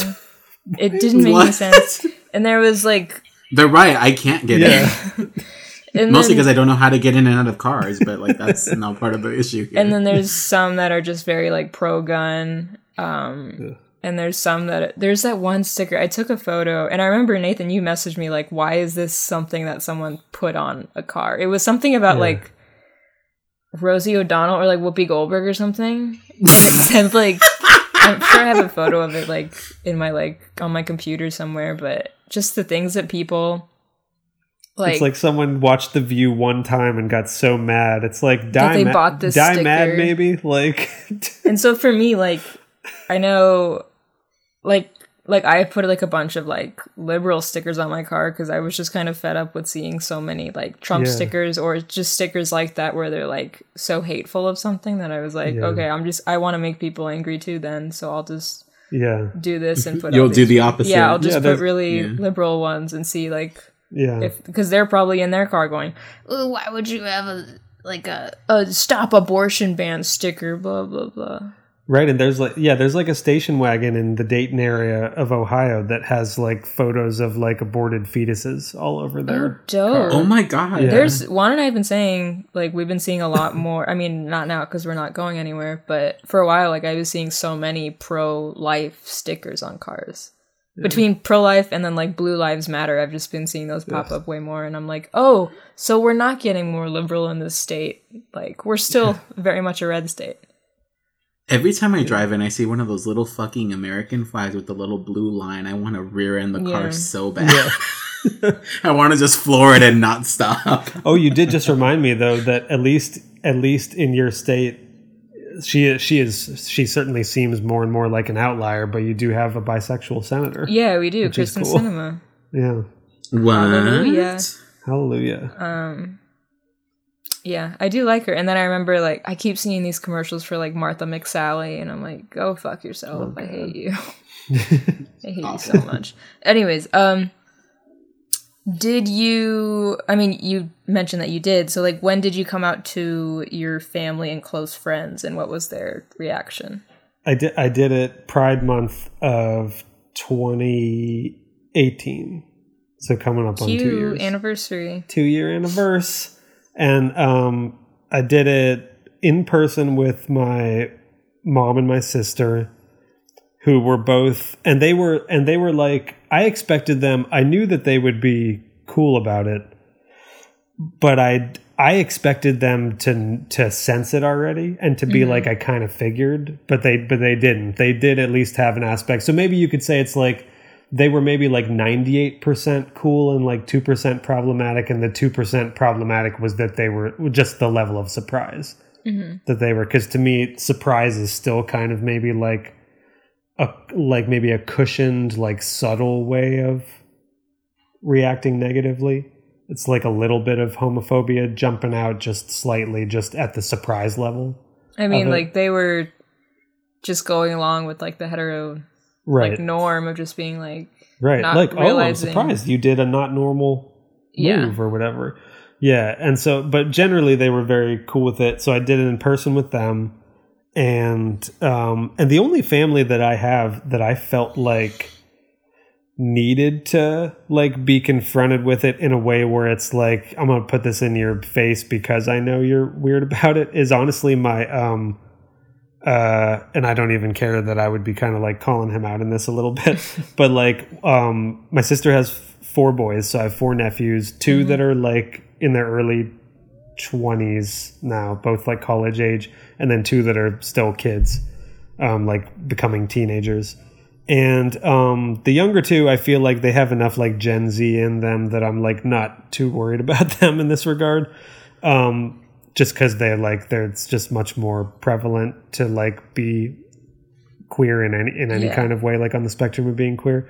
And for the older 2, like my oldest nephew is very like hard left and progressive. And then my second oldest nephew sort of went the other direction, and he's a little more conservative. And he's definitely, I've had moments of him having kind of like an ew, gay kind of reaction to things, and didn't say anything about it in like the beginnings of noticing it, but like now would if I noticed it. And so like I felt like that was like a specific person in my not day-to-day life, because I didn't see them every day when I was in Ohio then, but like saw regularly enough that I was like, I would like to be out in front of this person in a way that sort of confronts it. But yeah, with my sister and mom, they were totally like easygoing and really didn't get weird for the most part. And then did my thing on like Instagram, came out, and that was where I would have done it for like all the friends. And that was like when you released your poetry book, right? Yeah. And so technically like wrote it in the poetry book before like doing like a post on social media. And it was before that book came out. And so then when the book came out, it was kind of like, and this is where I wrote about it first, and you can read that now, kind of like when I initially talked about it. And I came out in a poem that was like reflecting on the earliest sexual experiences with my friend Kevin, who was the one from Boy Scout camp. And there's more interesting stuff to talk about with Kevin too. But in terms of like the overall like friend community, nobody was weird. Again, I think the only negative experiences I've had telling anyone that I was bisexual are still, like I said, just like a few straight women on dating apps who have like reacted to it by questioning it and deciding in their minds that it was experimenting, and that they wanted to kind of take the identification away from me. They felt they had the right to, I guess. And in terms of the friend group, nobody was outwardly weird. The only thing I'll say with like specific friends is that like I feel like in all my years identifying publicly as a straight guy and sort of like living as a straight guy, despite like what I knew about myself, there in younger days, like there would have been a lot more like locker room talk between guys about like experiences with girls. And I started to get like less and less comfortable with that, and just kind of like would like remove myself from conversations that started up like that, or I would just kind of like not give back in a way that would like signify that I wasn't like into like talking about the down and dirty, like here's what I did with this girl, blah blah blah type talk. And so like I have one friend, Jason, my engineer, who's been on like my like live sessions, like recorded like a lot of my music over the years. And like we always had like just a professional relationship for years and years. And then in like 2015, when I was doing my like Coyote Hours album with him back in Harrisburg, it was sort of like the last time that I spent time in Harrisburg. And like, we started like doing these like commentary tracks for other albums, and we would like drink whiskey while we were doing it. And like in between like doing these commentaries, he started to like tell me about like sexual conquests and stuff. Mm-hmm. So we started to like have more of a tone of like locker room talk that we never really had before. Yeah. And so like he definitely is on my social media and has certainly seen me talk about coming out, and like knows that I'm out, knows that I'm bisexual. And like he'll still like message me once in a while and like talk about like some kind of like sexual escapade in a way that's like, that feels like it's never anything that's like bad or makes me so uncomfortable that I'm like, don't talk to me about this stuff. But it's just kind of interesting to me that like it didn't make him change gears. Like maybe it's a good thing. Maybe that's his way of like being accepting that it's like, oh, you're out, but like I'm not gonna like talk to you any differently than I ever did before, as long as I don't think you're uncomfortable with it. Mm-hmm. So maybe it's not really a bad thing, but I've like questioned it sometimes and been like, is he like did he not hear me come out? Like, does he not know that I'm like, maybe that I'm not the same, like I don't talk this as the same type of guy that I did when I was younger. I don't know. And then what about, so the conservative nephew, did he say anything, or does he just kind of like keep his mouth shut now? He didn't say anything when I came out. I think he was on my Instagram and like would have seen it. He certainly they talk. Like my sister always like talks with her kids a lot, and I feel like they have like a good like mother-child relationship of like being open about stuff. Like I know my oldest nephew like talks about like sex stuff with her in a way that I have never been comfortable with talking to my mom about. Mm-hmm. So I feel like as open as they are with each other, there's probably been at least one conversation. Like when I did that, there was probably a conversation between them of like, so Uncle Nathan is bisexual? Like, I didn't know that, blah, blah, blah. So I don't really know like how that conversation would have gone if that occurred between them. But yeah, he didn't say anything either way at the time. I just knew at the time from talking to my oldest nephew and him talking about being frustrated with his brother about like the homophobia he was noticing. It was around the time that I came out, and I remember talking to Alex, is my oldest nephew. I remember talking to him and being like, well, we'll see what he says when I do this, because like I drop this bomb. Yeah, that kind of thing. Yeah. How has your perception of love and relationships changed for you as a bisexual person, if it has at all? Ooh, that's a good question. And I appreciate the question, because, you know, I feel like that does go against the stigma of like bis are all about the sex. They're just about they just want to fuck anything that moves. Mm-hmm. So yeah, it's definitely made me think about, it's made me check internalized homophobia and made me check outward moments of being homophobic myself when I was younger, because specifically with Kevin, I remember that, okay, so we hooked up with each other off and on from like I said, I was about 13, I think, in like the first experience, like literally away in a tent at Boy Scout camp, literally like sucking each other's dicks in a tent. Mm-hmm. As Boy Scouts. Like, so started like maybe like age 13 or whatever. And he was like a year younger than me. And then I think the last time we ever hooked up, it was in Philly, because we both went to Temple University in Philly. It was the first place I went to school before I dropped out. And I think it was, yeah, like 2002. So like first year of college, because I started like a year late. And I remember in teenage years when we were still in grade school, I don't think either of us ever did anything with another. I know I didn't do anything with another guy, and I don't think he ever did. But then in college, he started to explore a little bit deeper than I was willing to at the time. And I was still kind of maintaining at that time. I knew that in my mind, I identified as bisexual, but I was keeping it sexual. I wasn't looking at it as like a romantic part of my life. It was like, I knew that I was attracted to guys in a sexual way, and I knew that I liked doing sex stuff with guys, but I wasn't willing to date a guy or like be romantic with a guy. And I remember at the time I had like an ew reaction to him telling me that he went on a literal date with a guy where it didn't even like they didn't even do anything really sexual. I think he said that it ended with them like making out on his bed. And I remember like being homophobic about the idea that he was like going for a guy in a way that wasn't sexual, that it was like, I want to literally have like a cute date with a guy.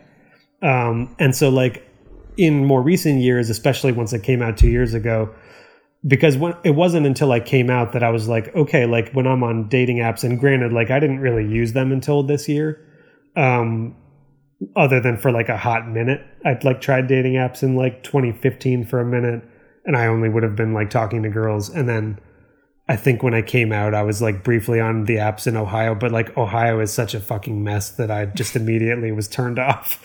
I was like, I mean, you don't know if you're going to get a killer or right, not. exactly. And it's not just that. Murder capital of the Not just that, but like you might get somebody who's doing those weird mental gymnastics of being out, but being like a hardcore Trump supporter. And it's like, I don't even understand the mental gymnastics. Those are so scary. Yeah. And so I might have been on him for a minute, but I was like, fuck this. So it wasn't really until this year that I even had the opportunity to like put myself as bisexual, like on my profile on a dating app. So I remember in recent years, like thinking back to instances like that and being like, okay, now I understand a whole new level of the homophobia, where I was like, thought I was accepting in my own way in my mind, but I was still keeping bisexual as like a sexual thing. I wasn't like making it a romantic love type of thing. Like I wasn't even allowing for the possibility of that. Whereas Kevin was, and there might even have been some weird like jealousy there of like, not even jealousy. It's weird. It's like an extra layer of the homophobia. Not even jealousy personally of like he picked a guy to date that wasn't me, but a weirder kind of jealousy of like he's like getting further in his bisexuality than I am, and I'm like not there yet or whatever, that kind of thing. That's interesting. And as far as I know, he still identifies.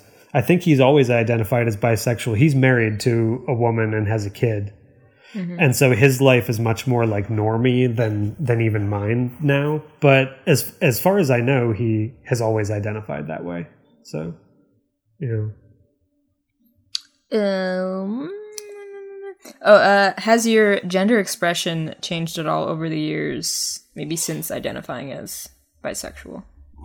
I've always felt firmly he, him, and I've never had like any questioning of it. I think the only because again, like I feel like even just the word experimentation almost kind of gives me a jolt nowadays because of the stigma associated with like bisexuality. So like I'm hesitant to call anything I ever did like experimentation, but I do think that if I ever did like experiment with something just in those initial years of like hooking up with Kevin and like starting to like identify as bisexual, one kind of experimental thing I did that kind of like played with gender norms a little bit, and it's really the only time I have. And there's one other thing I'll bring up, but this one thing, the only thing I identify kind of as experimentation is that for like a hot minute in like 7th grade, I think I did it like 2 or 3 times. I started to like play around a little bit with like cross-dressing, with like and not even specifically like a whole getup, but like the idea of like, because actually it's funny, it happened like in my dad's house and it was just me and him, so there weren't like lady clothes lying around, but I guess I found clothes. It must have just been because he was just traveling with his whole life to Harrisburg, and so there were just like boxes and boxes of shit lying around. So there were clothes that I felt like were his, but maybe like looked more quote unquote feminine to me. And I remember like putting on like sweaters or putting on things to me that like felt feminine, and kind of like being turned on by the idea of like thinking of that as womanly. And it didn't really last. Like, it didn't linger beyond kind of just a season of doing that. But the only other thing I can say that I think also is something I wasn't really comfortable with even talking about out loud until like maybe my 30s is like I've always been like a little bit chubby, and part of my chubbiness has always been like man boobs. Like I've always had stuff up here. There's always been chub up here. And so like in like middle school years, around the same time that I got bullying for like the female version of the Grant Hill Filas in gym class, I also would occasionally get shit from people for like having man boobs. And so like it wasn't until maybe like the last okay, this is super specific, and I won't go like super like TMI about it or anything, but like I'll only do like a little TMI. But like for a long time, like sexually, I was kind of like what Kevin Smith would talk about in his stand-up, where he'd be like, I never take off my shirt when I have sex. And I was kind of like that for a long, long time. And I remember at one point, this one friend of mine, a girl that I hooked up with back in like Santa Rosa when I lived in Northern California. So this would have been like about 10 years ago. I remember that, and again, I mean, this is kind of a hazy consent thing. So it's not great that she did this. It ended up being a good thing for me with my own journey with like the having man boobs. But but this friend of mine kind of like made me take off, like she didn't like pull it off me herself, but she was like, she grabbed scissors and cut right. That would be pretty like wild. Surgery. But yeah, she like was really like she really like pleaded with me to like accept, you know, myself in that way, and she maybe did it in a way that was maybe a little too forceful, even though she didn't like physically force me, but like it was maybe a little hazy in that regard. But kind of just like the first time that it was sort of like ripping off the Band-Aid and like pulling off my shirt and like just dealing with it. And it was a good thing because it led to me like being more comfortable in that regard. But I would say in more recent years of like getting closer to coming out and then finally coming out, again, like nothing has ever changed with my gender identification, but because there's an aspect of bisexuality that involves like, again, that toggling back and forth and like being different things for different people, because of the sexual geometry with different people, like I think there was more kind of like a pride of ownership of like more acceptance with myself of like having man boobs and of having that be a thing that's like perceived as feminine, and sort of like just going with it, like with the idea of like depending on like what the sexual experience was or whatever. So it kind of healed some stuff in that way, but it didn't necessarily like make me question like, do I identify as he, him? Like I still firmly identify as a guy and like have always felt that way. But it just kind of gave me more acceptance with like my own body at least. So, yeah. Have you ever experienced discrimination or the fear of discrimination for being bisexual, and have you changed the way you act because of that fear?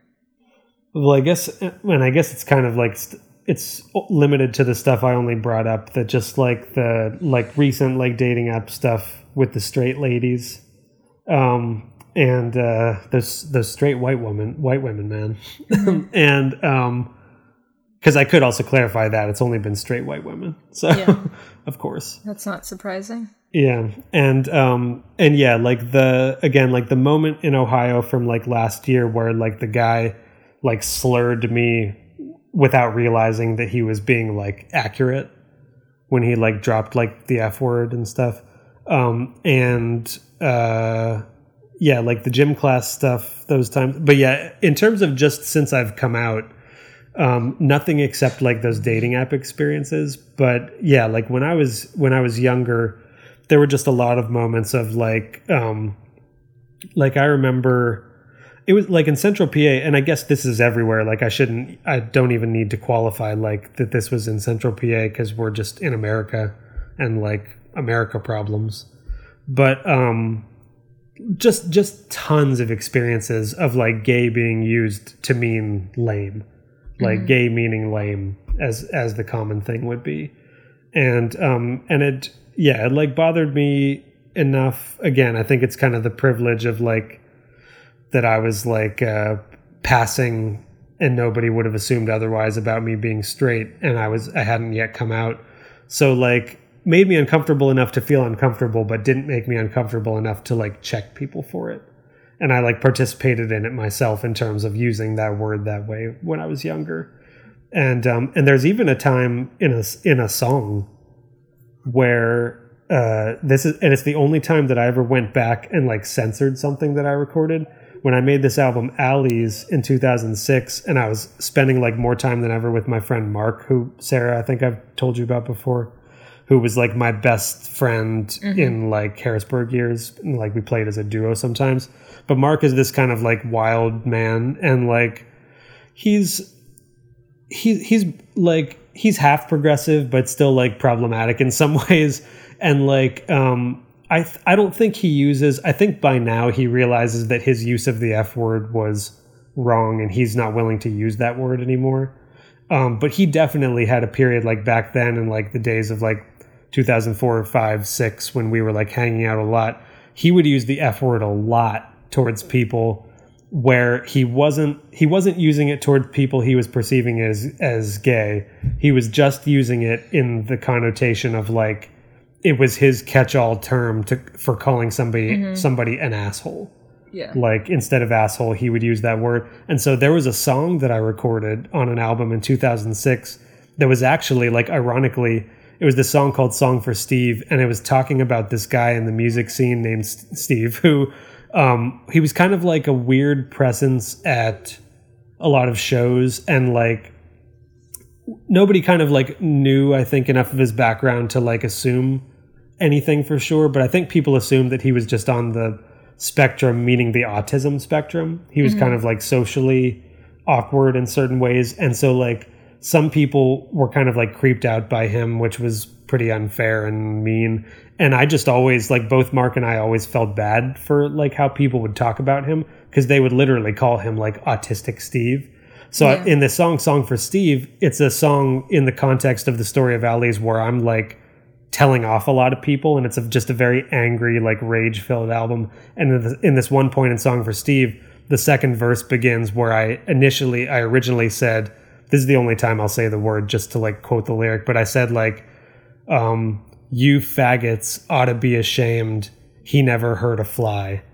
And it was using the word to mean like the way that I was used to Mark saying it, as in a way of calling people assholes. But like soon enough after like recording it, like I was okay with it when I wrote it and recorded it, and I didn't feel uncomfortable or feel that it was wrong. Like I didn't get enough about how that word is weaponized yet, I guess. And then it didn't take long. It was only like a year or two later that I started to like really feel uncomfortable that existed. And then when Jason and I like remastered that album in 2015, I took the word out and I had him like do a little edit to like echo the word you. So it just says like you ought to be ashamed. So like took the word out. And like it still like bugs me that like there are CD copies of that album floating around where like it's the old version with me like using the word. But yeah, like I was. Well, I mean, at least you have shame unlike Katy Perry. What's that?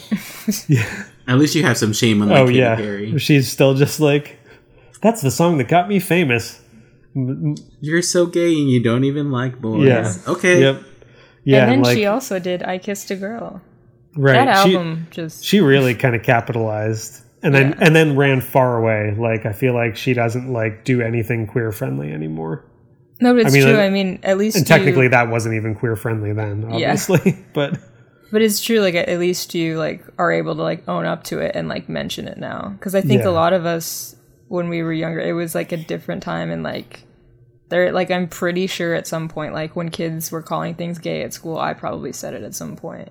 Yeah. But like not knowing like what it meant, because it, like you said, it was like a way to say things are like dumb or lame. So yeah.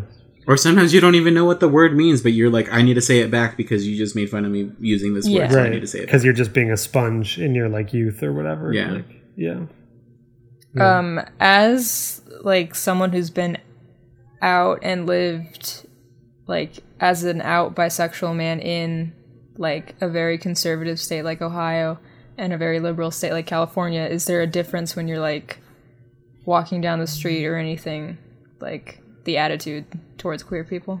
I think, well, and it's weird because I live in Orange County, it's almost like I chose like the Ohio part of California. Mm-hmm. Yeah. So like even walking around here sometimes, if something would happen there, I feel like I would expect it just as much like right here in Orange County. So like never anything specific in either state that felt like it only was like fixating on an aspect of queerness. But I think in general, one thing that I note a lot is that I think this is part of how the word gay got so weaponized to mean lame or weird or in the case of like how Mark was using it, like asshole with like the F word, like a more like angry way. Mm-hmm. I think part of how that stigma became so prevalent is just that like, unless it's about like skin color, I feel like any time that someone in any way looks different from the normies, like I think the knee-jerk feeling that like a normie would have of like if they're gonna have like a problematic reaction to somebody who like outwardly they perceive as weird in some way, I feel like even if it's not conscious enough to say, I feel like the thing that I'm knee-jerk reacting to is a feeling of queerness or whatever. Mm-hmm. I feel like that's always the subtext. That like if skin color is involved, obviously it's skin color. But if it's like a white person or a passing white person walking around with like, because like my example would be that like when Booksmart came out and you and I were like, and Juan, like I can't remember if you love Booksmart or if like you tolerate it. He saw it like 7 times, 7 of the 10 times. You were made. I watched it twice on Hulu. Yeah, yeah. So like when we were like wild for it, and like it was around the same time that the abortion bans were happening. Mm-hmm. So specifically, I just remember that it was like when I was really going hard with like my abortion pins and stuff on like the denim jacket. So like I was walking around it would have been Ohio then, like walking around Ohio a lot with that denim jacket with tons of like progressive pins on it, just being a walking sign basically. And like the side eye that I felt from people, I don't think a lot of times they were even specifically reading pins. I think it was just like, oh, here's a guy with pins. Here's a guy with like he's a guy trying to say something. Yeah, he's got like a loud physical presence that's like against the norm.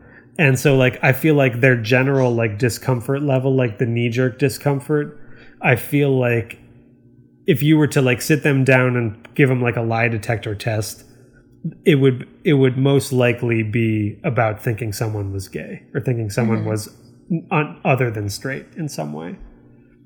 So yeah, like so a lot of unspoken, I would say, more like side eye and stuff, stink eye from people, not as much like spoken like judgment or anything like that. So like it was just kind of like the idea that it's kind of just, that feels like the Ohio way to me, that like people are bigoted, but they're like usually non-confrontational bigoted.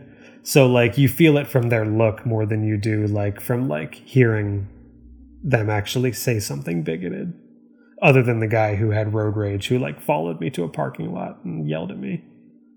I know like you like love like California and LA specifically, so you probably already like feel more comfortable there just in general, but like do you feel like, is there a drastic difference in like your comfortability of like when you're in LA and the surrounding area versus being in Ohio and being a queer person? Totally. Yeah. And I think it's more like kind of what you were saying about like the driving experience. It's more about like stickers on cars and like lawn signs and stuff like that. Like the general attitude. Right. Yeah. Like Orange County is definitely a little more conservative than LA, but even here I would say, it's at least, you know, it's still more progressive than that part of Ohio for sure. And like driving around, like I never see shit that enrages me like I did every day in Ohio. And like in general, I just feel safer here, I would say. And you know, I do have the privilege of passing, so that like I wouldn't feel super unsafe anywhere in terms of like that kind of feeling unsafe or anything. But I obviously, well, you know, like anyone, I always feel safer just being around more people who are left-leaning and progressive and have a soul. Yeah. So, yeah. How do you feel about the LGBTQIA community as a whole? I mean, I feel really good in general about sort of like I feel like it's generally an inclusive community of allies. I mean, I occasionally, like, I see your experience and I know that there's like terrible gatekeeping toward ace folks and aromantic folks in the community overall. So I'm not thrilled about like the factionalization, or if that's a word, that you can see sometimes. And I know, and I guess like referencing back to that line from Chasing Amy, that like, you know, obviously that was in like 97. So obviously like gatekeeping and sort of like queer on queer crime has always been a thing to some extent. But in general, I feel really good. I mean, I'm very glad to be a part of the community. I've always felt welcomed personally. And like I said, like the questioning of my bisexuality being valid I've never felt that from anyone who is queer in any way. Okay. Because I know bi-erasure is like a huge thing that goes on in the community, right? But you've never personally felt excluded. Yeah. And I think it's part of that is also that I'm like, unlike you guys, like I'm not like on Twitter anymore. Yeah. And I feel like it happens more there than anywhere else, just because Twitter's a mess. Mm-hmm. I mean, so, that's like, just a very healthy thing to do in your life. Yeah. Is not being involved in it's Twitter true. So much. So yeah, like if I were on Twitter and I were like hashtagging more stuff that had to do with the community in any way, I feel like I would have run into it at least a few times by now, that kind of erasure. Because you're just out here trying to live your asexual life and like getting all kinds of aggression just without even asking for it. Yeah. And so, yeah. What are your feelings on Pride? And that can be like the month, the events that come with it, the rainbow capitalism aspect, anything. Oh, like yeah. That. The feeling. Well, I probably wouldn't. the feeling of Pride in general. I feel it's all good feelings, other than like I probably honestly would have forgotten about the rainbow capitalism aspect if you hadn't just mentioned it. So like that's certainly one negative. And yeah, like so I didn't participate in a Pride parade or march of any kind until I started knowing about them in like 2009 when I started dating Taryn back in Pennsylvania, because she was and that was like my longest relationship, and we like played music together and stuff, and she came from the world of theater and like she knew the gays there. Right, exactly. The theater gays. Yeah. And so like because of the theater gays that were like suddenly in my life once I was dating her, and she always identified as bisexual as well, and was probably, I may have, thinking back, actually, I can't remember if I may have like kind of unofficially come out with her when we started dating. I guess I probably did. She was probably the first person other than Kevin that I would have like talked about that with.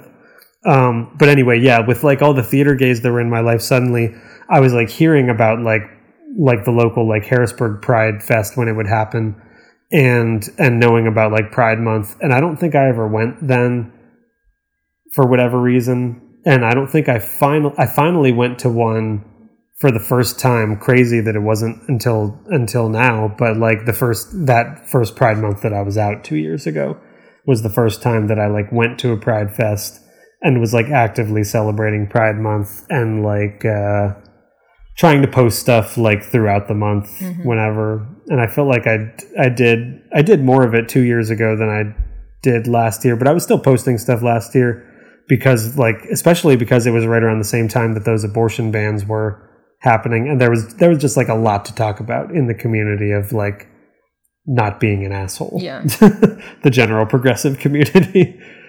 Yeah. But like, but the capitalism aspect for sure, you're good to point out, because I do see that stuff blow up every year like clockwork in places like maybe Target. It's like a little more acceptable because like as a corporation, I guess they have a better track record. Maybe they probably have had some bad moments too, though, that we might know or not know about.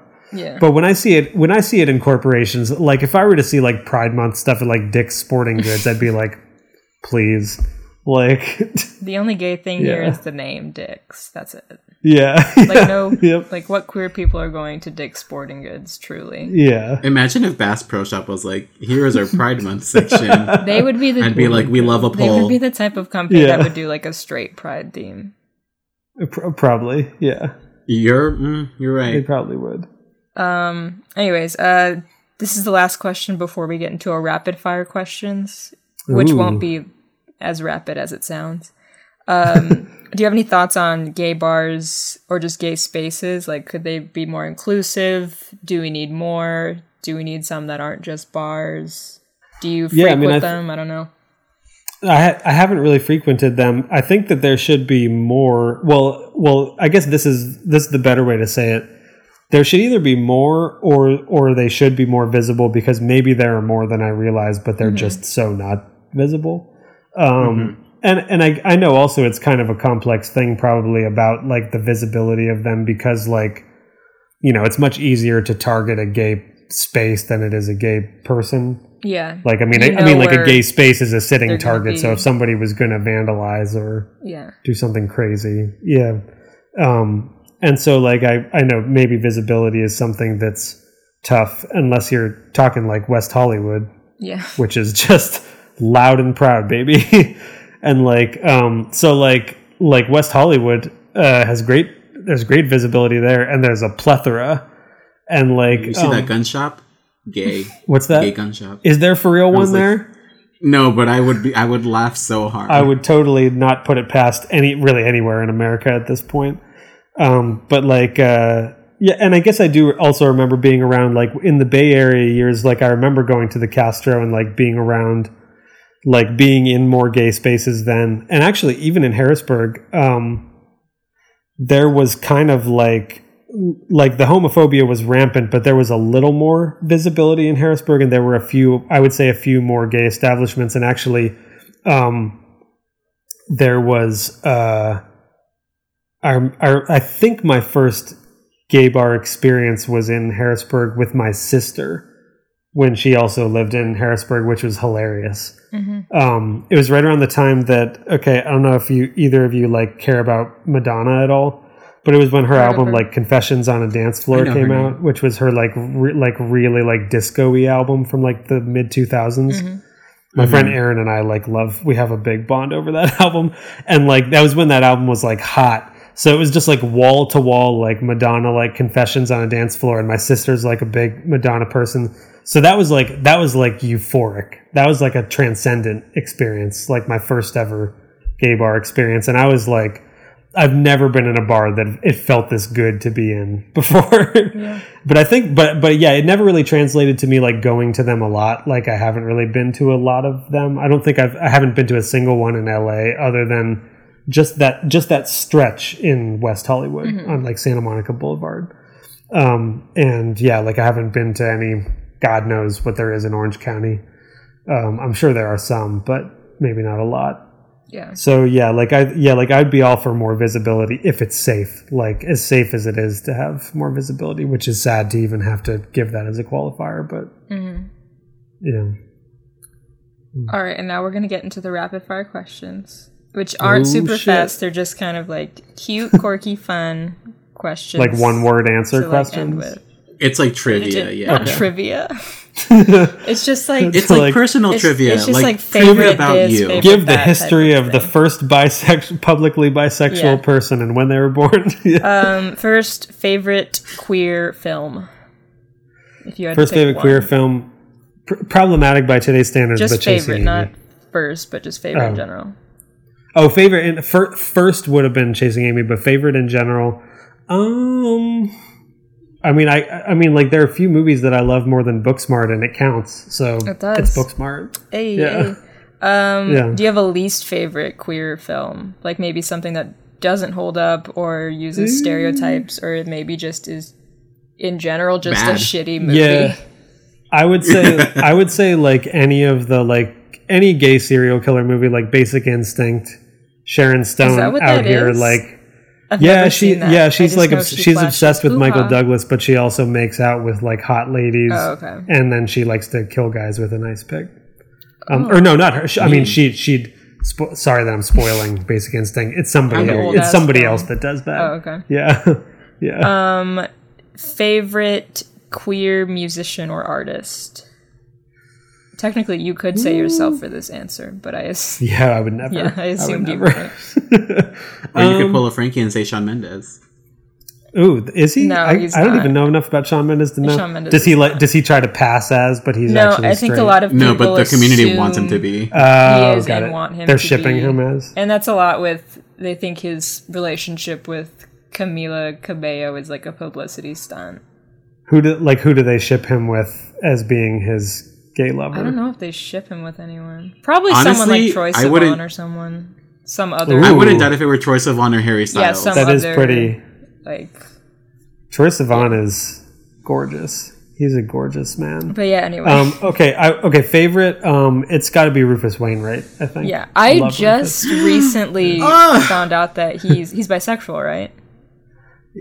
Is he? Or is he? I thought he identified just gay, but maybe he does identify. I know. Bisexual. I was working on a playlist for queer artist musicians, because a lot of time I would look on Spotify for like queer artists, like playlists for those, and a lot of people would include people that aren't queer. They just have queer songs, like queer anthems or whatever, and I'm like, okay, this isn't what I want. And I was shocked because like I really like Rufus Wainwright, and it was shocking to me.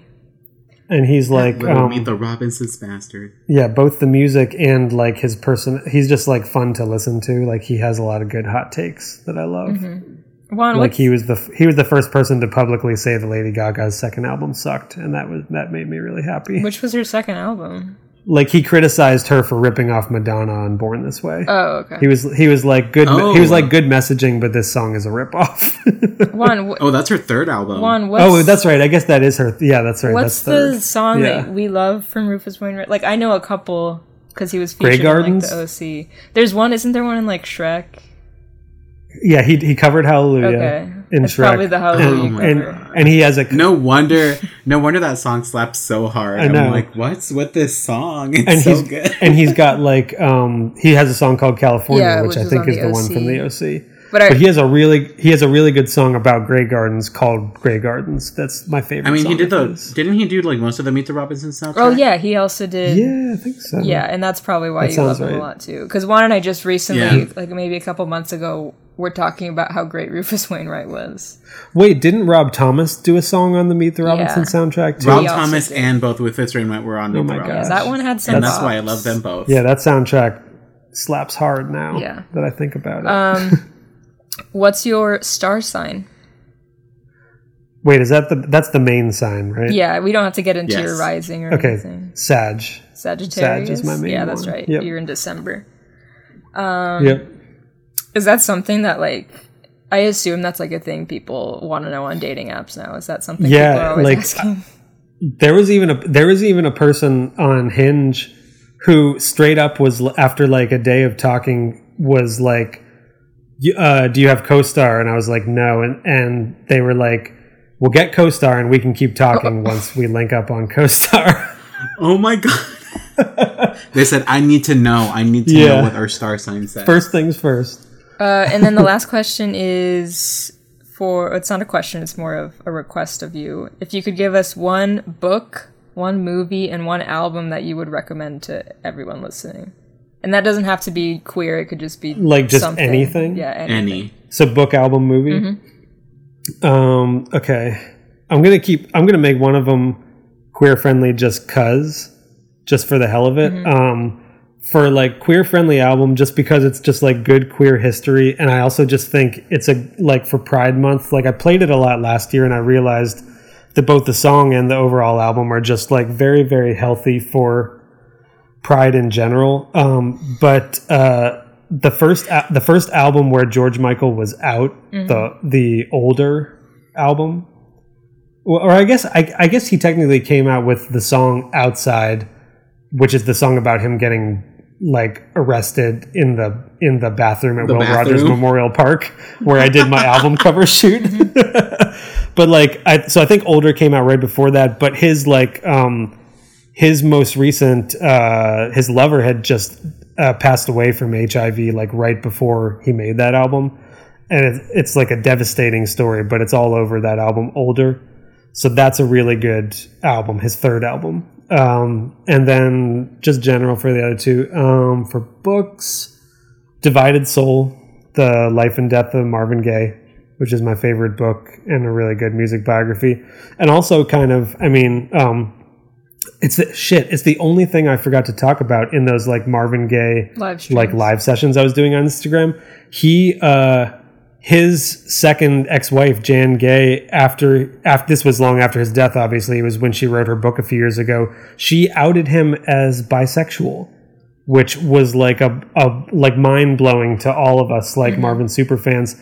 Apparently, he slept with a couple notable fellow bisexual men from like the entertainment industry. These were also revelations to me. He hooked up with Richard Pryor, the comedian, and he hooked up with Marlon Brando, which I feel like that's an interesting sexual relationship to ship right there.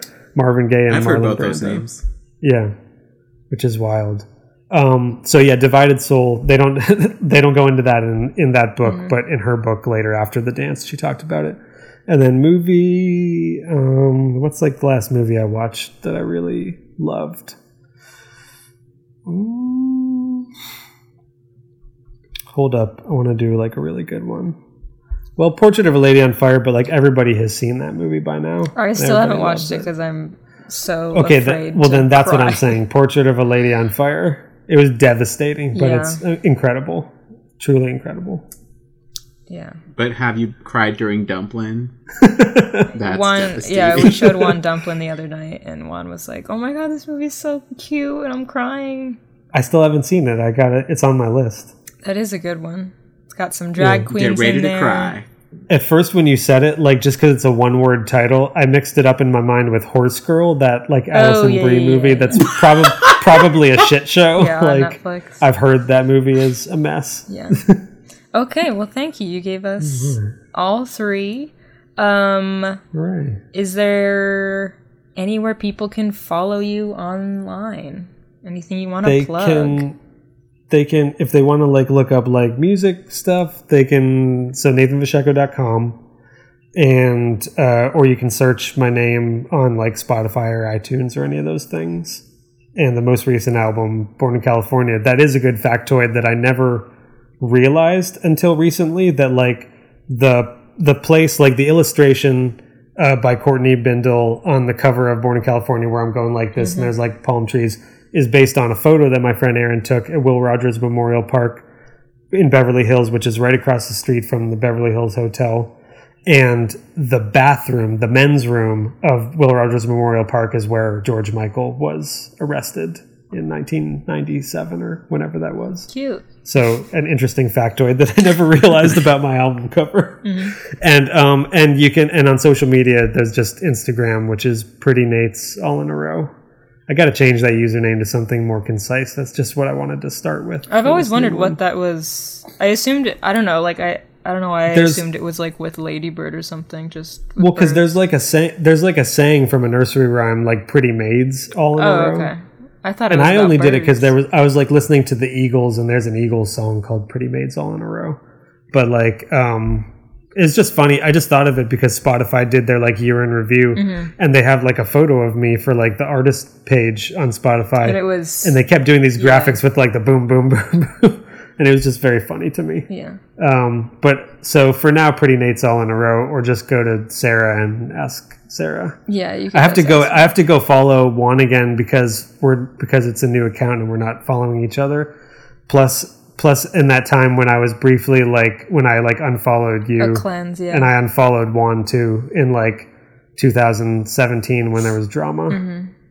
When I unfollowed everybody from the List app, and then you called me and you were like, "Why'd you listen? What's your?" Well, I didn't. Issue? I didn't want to follow. It wasn't just. You confronted him. You fully went. I lost a follower, and I saw that it was you. That was not. Why? And fill out the survey as to how I could improve my social media. Did you download one of the apps that tells you who unfollowed? I would never. That'd be too sad. No, that's not. I've done that before. I will fully admit I've done that. It would make me too sad. I know. No, Juan, you did something dramatic, and he unfollowed. That's what he's talking about. I'm joking. No, it didn't even have to. He was just. No, yeah, you. Juan was collateral damage of that I just was what? Because I was and I didn't even want to unfollow you. I was just having that dumb rule with myself where I was okay, anybody who's following any of these people I don't like, I'm just gonna unfollow them. Mm-hmm. And then I saw Juan on my list, and I was well, would it be weird if I kept following Juan if I unfollowed her? Yeah, so I unfollowed both of them. So I have to go follow Juan again now on my new one. And you've just been on Instagram really during quarantine, right? Yeah, I had deleted everything again. I thought I was going to delete them for good. And then when quarantine came down, I was I want people to know that I'm alive, and I want to know that they're alive. So I'll make something again. So do you see I made another Instagram? Depending on how long this goes, are you just going to stick it out with that? Or do you see yourself? Yeah, I guess I'll just keep it because I do like Instagram. I've always liked Instagram, but I'm definitely not getting back on Twitter. Twitter's a mess. I have missed seeing you on Letterboxd though. Oh yeah, I do like Letterboxd, and I just got tired.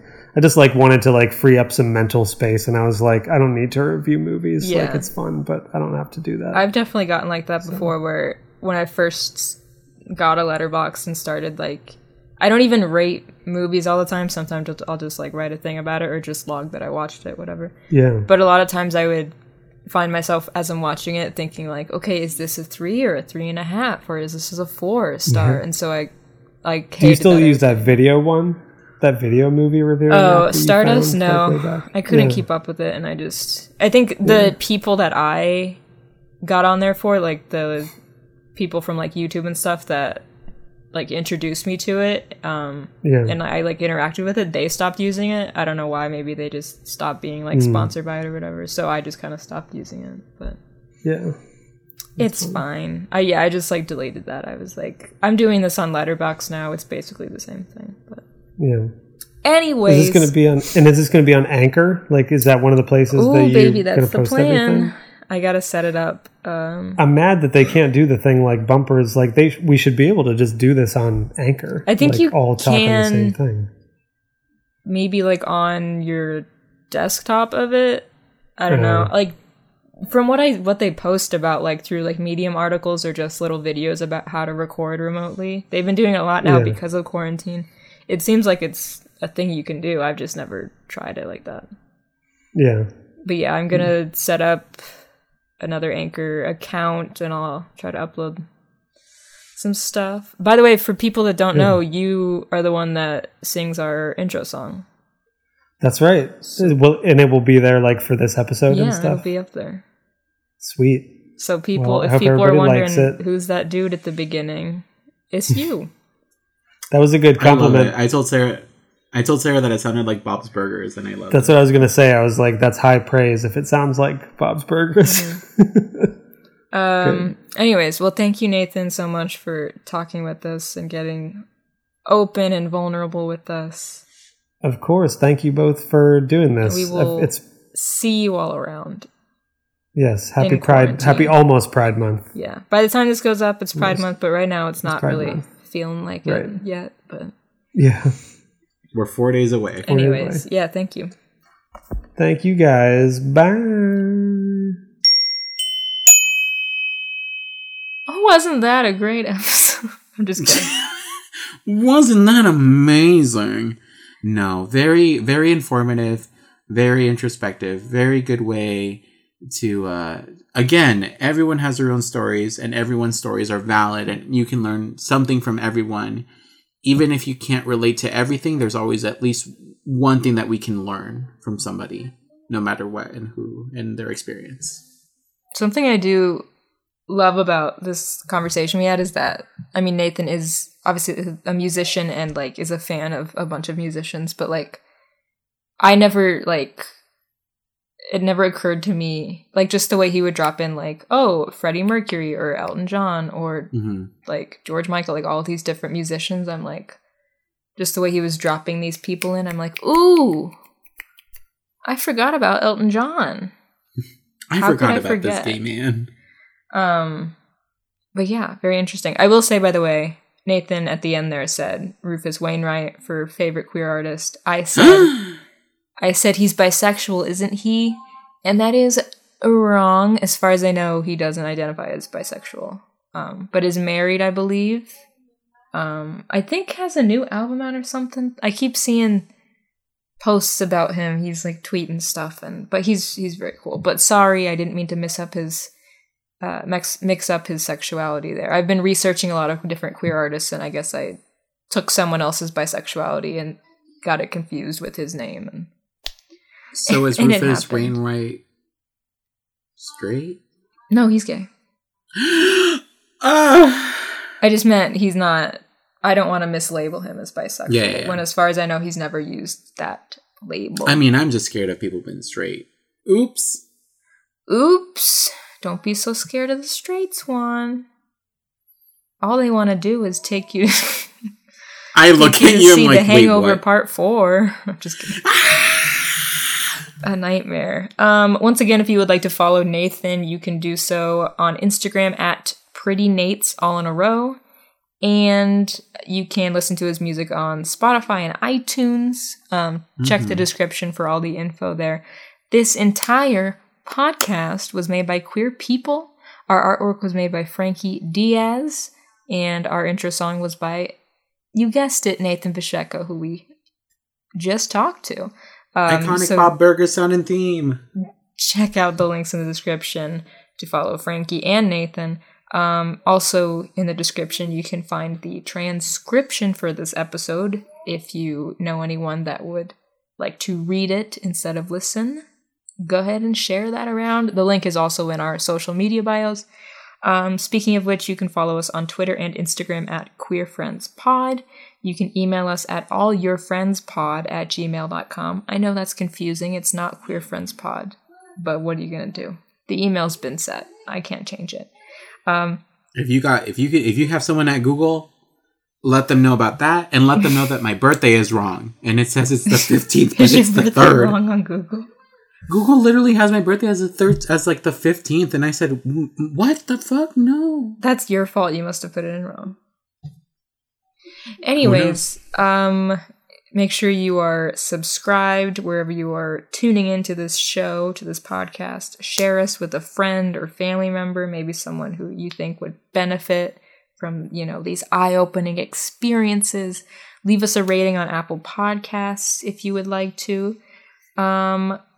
And come back next week because we're talking to a very special someone. And I think you know what I mean, Juan. Nicole Scherzinger. We're talking to her and all of the other Pussycat Dolls that didn't do anything. I'm just kidding. They danced, and I can't dance. They danced, but it was her who was singing, and we know that. No, not Nicole Scherzinger, Juan. But I like to refer to this person as the people's Nicole Scherzinger. That's right. It's Juan Oliveros. It's me. I'm the people's Nicole Scherzinger. New Instagram bio. Yes. Yeah, next week's episode is going to be all about Juan, where I sit down with him, again over FaceTime, and ask him all the juicy questions that we've been asking everyone else, but we get to hear Juan's perspective on these things. And it's sure to be a can't miss episode. Would I have popped off harder if I wasn't in my own home? Probably. But you'll have to figure out why I can't pop off as hard as I want in my own home on the episode. Ooh, mystery. It's because of the ghosts in your house. Yeah, it's because there's ghosts in my house, and I don't want them to haunt me. It's because of the homophobic ghosts in your house. Oh my god, Scooby-Doo, where are you? Speaking of Scooby-Doo, did you see that one of the writers said Velma is 100% gay? Like, they confirmed it. Okay, Mama, we've been new. I know we have known, but it was nice that we got, like, a confirmation. And Linda Cardellini was like, I played her as gay in the movies. Like, yes! Because there were scenes that were cut out where there was, like, more of allusions to that. In the first one?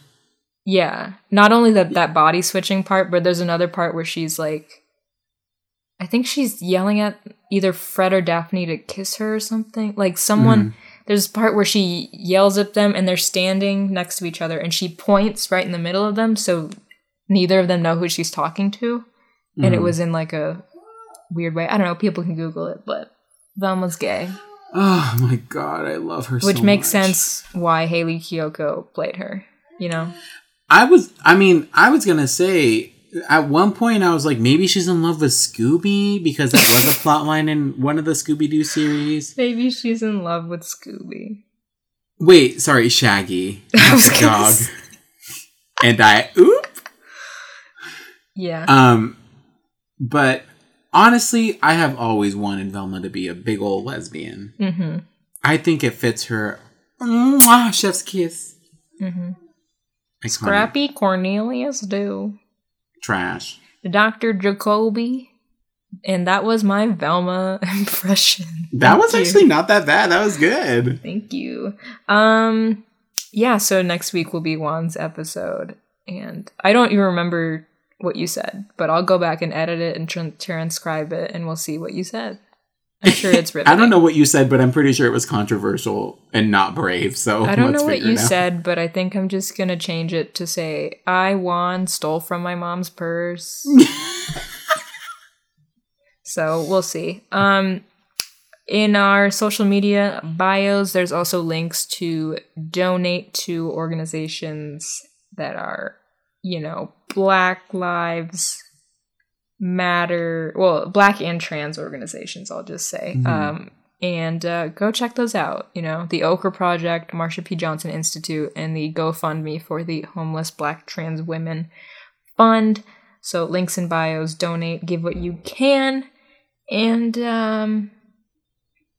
yeah, I guess I will say this. I will say rest in power, Naya Rivera.